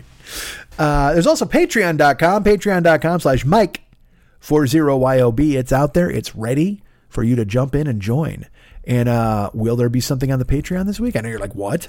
There will be. It's just it's going to be in a couple of days. I'm trying to figure, because I'm waiting on some emails. But yeah, cranking up the old Patreon machine. Like I said, man, goals, plans. I will. Okay. We'll make 2024 the year of I will. And then you're like, but Mike, we're at the end of 2023. Aha! There's the rub. That gives me 6 weeks to not do it. Jerk. That's not the case. I'm doing whatever I can to be the best I can. So please remember that. Cameo, Patreon, PayPal over there at the website.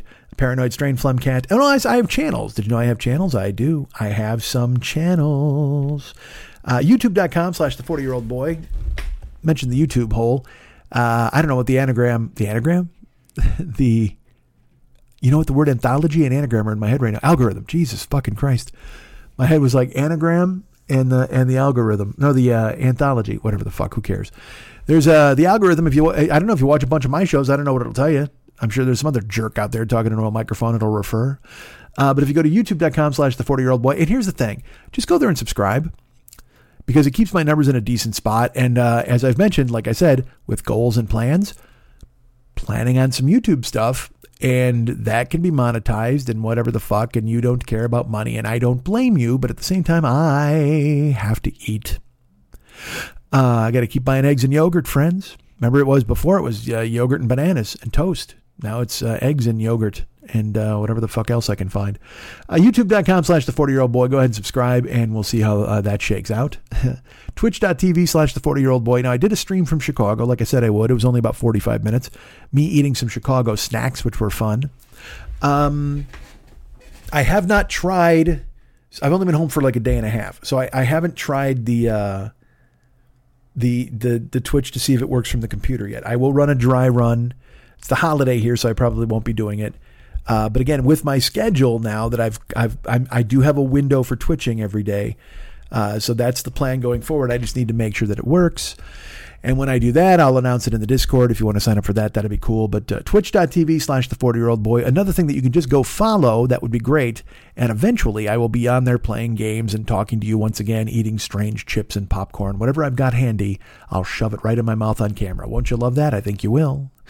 So twitch.tv/the40year-old boy, youtube.com/the40year-old boy. Do me a favor, go and subscribe to the both of them. That would be great. Well, I would say this, twitch.tv, subscribing costs money. Like, you can subscribe with your Amazon Prime and it gets me $5 a month. You got to renew it every month. Or you can just follow it. If you follow me at twitch.tv/the40year-old boy, like I said, it just keeps my numbers in a decent place, and we want to bring them up, of course.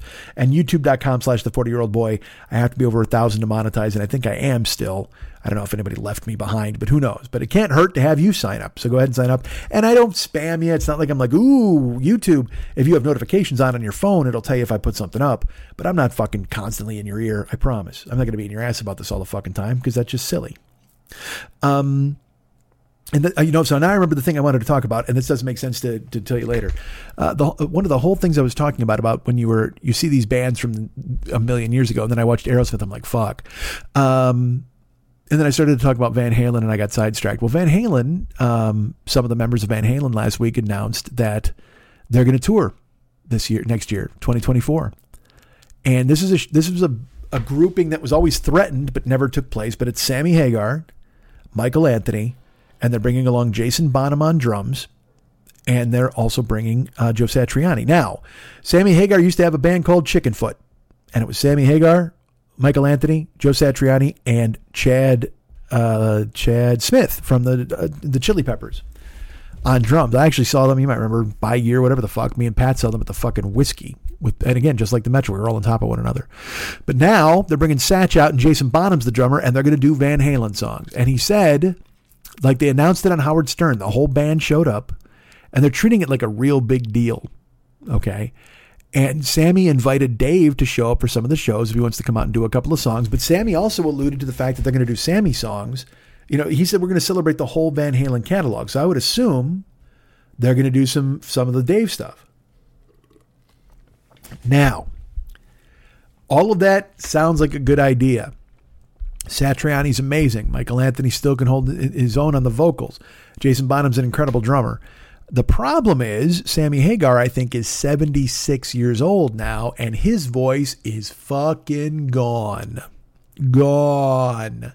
And there were all these people who were excited for this announcement, and they're like, yeah, you know why? Nostalgia. You know why? There are people who still go see Sammy at Cabo Wabo. There are all these people who love this, and that's their thing, and that's fine. I'm not going to tell anybody what they can and cannot love.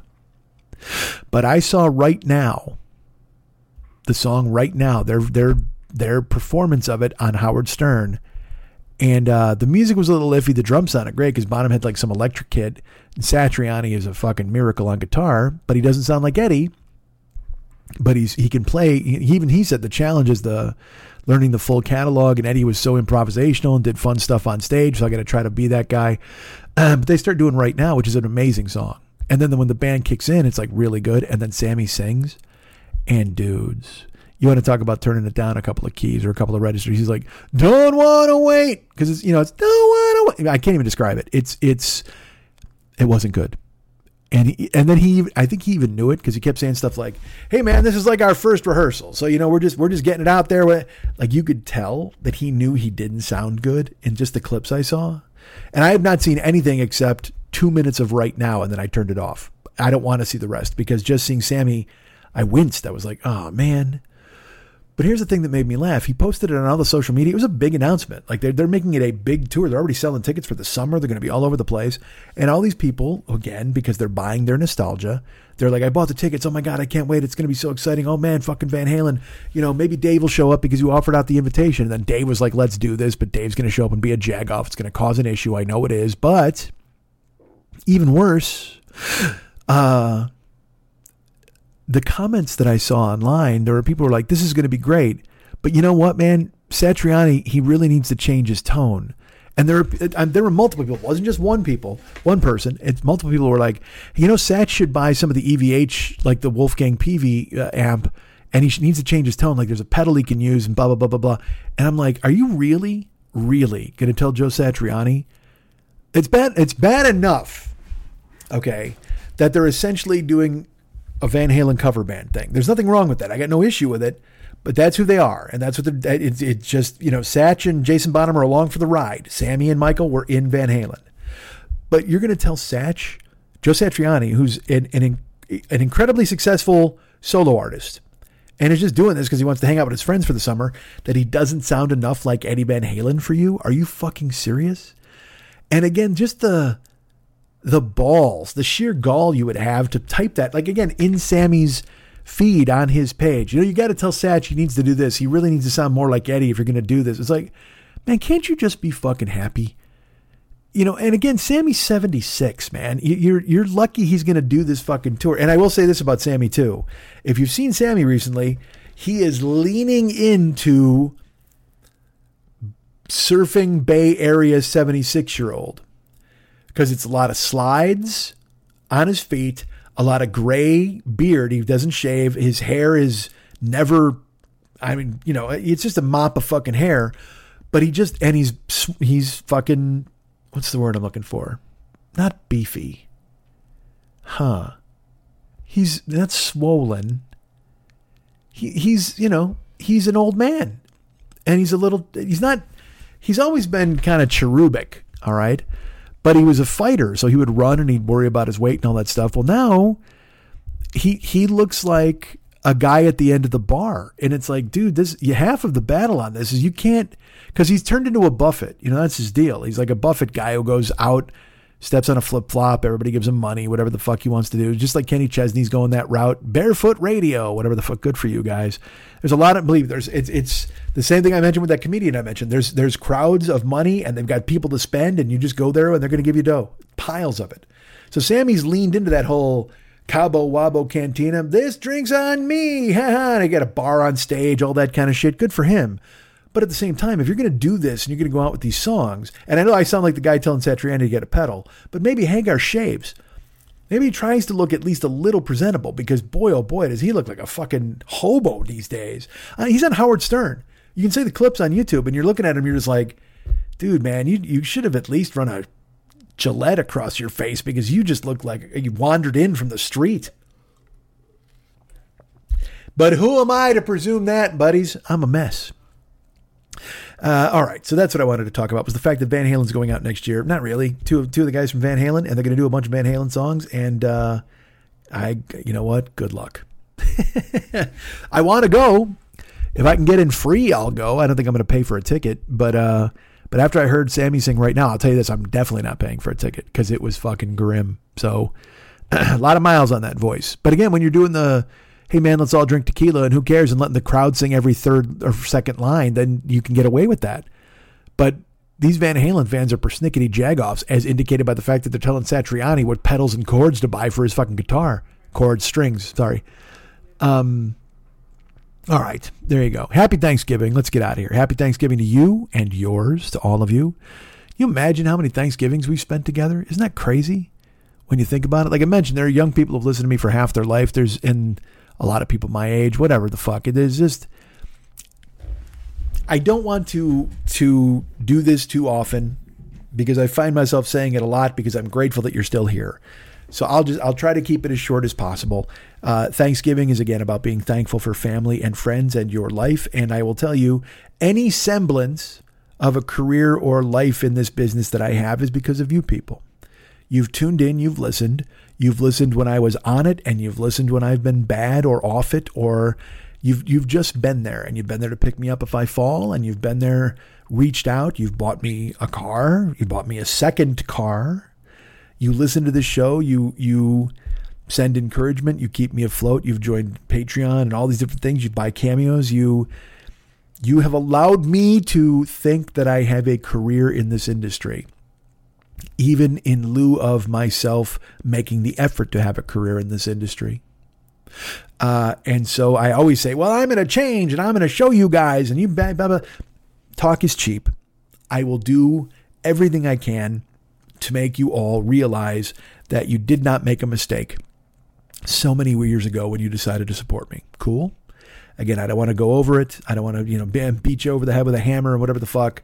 And then if I don't do a show for 2 weeks, somebody writes me and goes, what the fuck? You lied. But I don't, whatever. And you're all welcome to your opinions and all of those things. And that's totally fine. But the very fact that you would include me in your lives, whether it's to listen to me or when I visit your homes, I've been there for holidays. I've seen people. I've so much has come to my life from this show, and it's all because of you guys. And it makes me extremely happy. And I'm humbled and I'm grateful at your generosity, or for your generosity, and for all of you still being here. Anybody who's hearing my voice right now, I've always said, anybody who ever heard me in the past, anyone who's ever laughed at anything I've ever said, you've made it possible for me to continue moving forward and try to be the best that I possibly can at the thing I've always wanted to do. And I can't tell you enough how much I appreciate that. And I know I'm in danger of making it sound fake when I keep saying it, but I have to express it to you. You have to know how much you mean to me. So I tell you. And there you go. So happy Thanksgiving. Enjoy the time with your families. Have some, I hope you're seeing your families. I hope you're seeing friends. Regardless of what you do with your Thanksgiving, whether you celebrate, whether you don't, whether you see family or friends or you're by yourself, I just hope you're the happiest and healthiest that you can possibly be. And please know that there is room in my heart for all of you. And I love you guys. Thanks.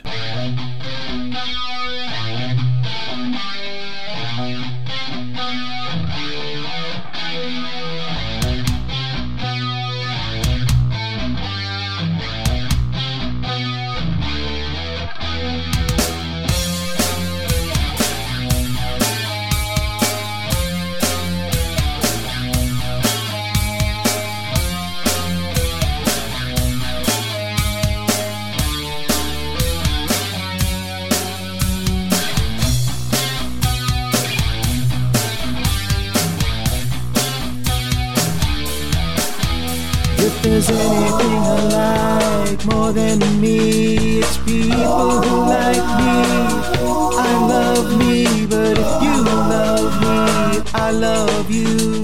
'Cause you know why, we both love me. How great am I? Let's talk about that for a while. And by a while, I mean forever.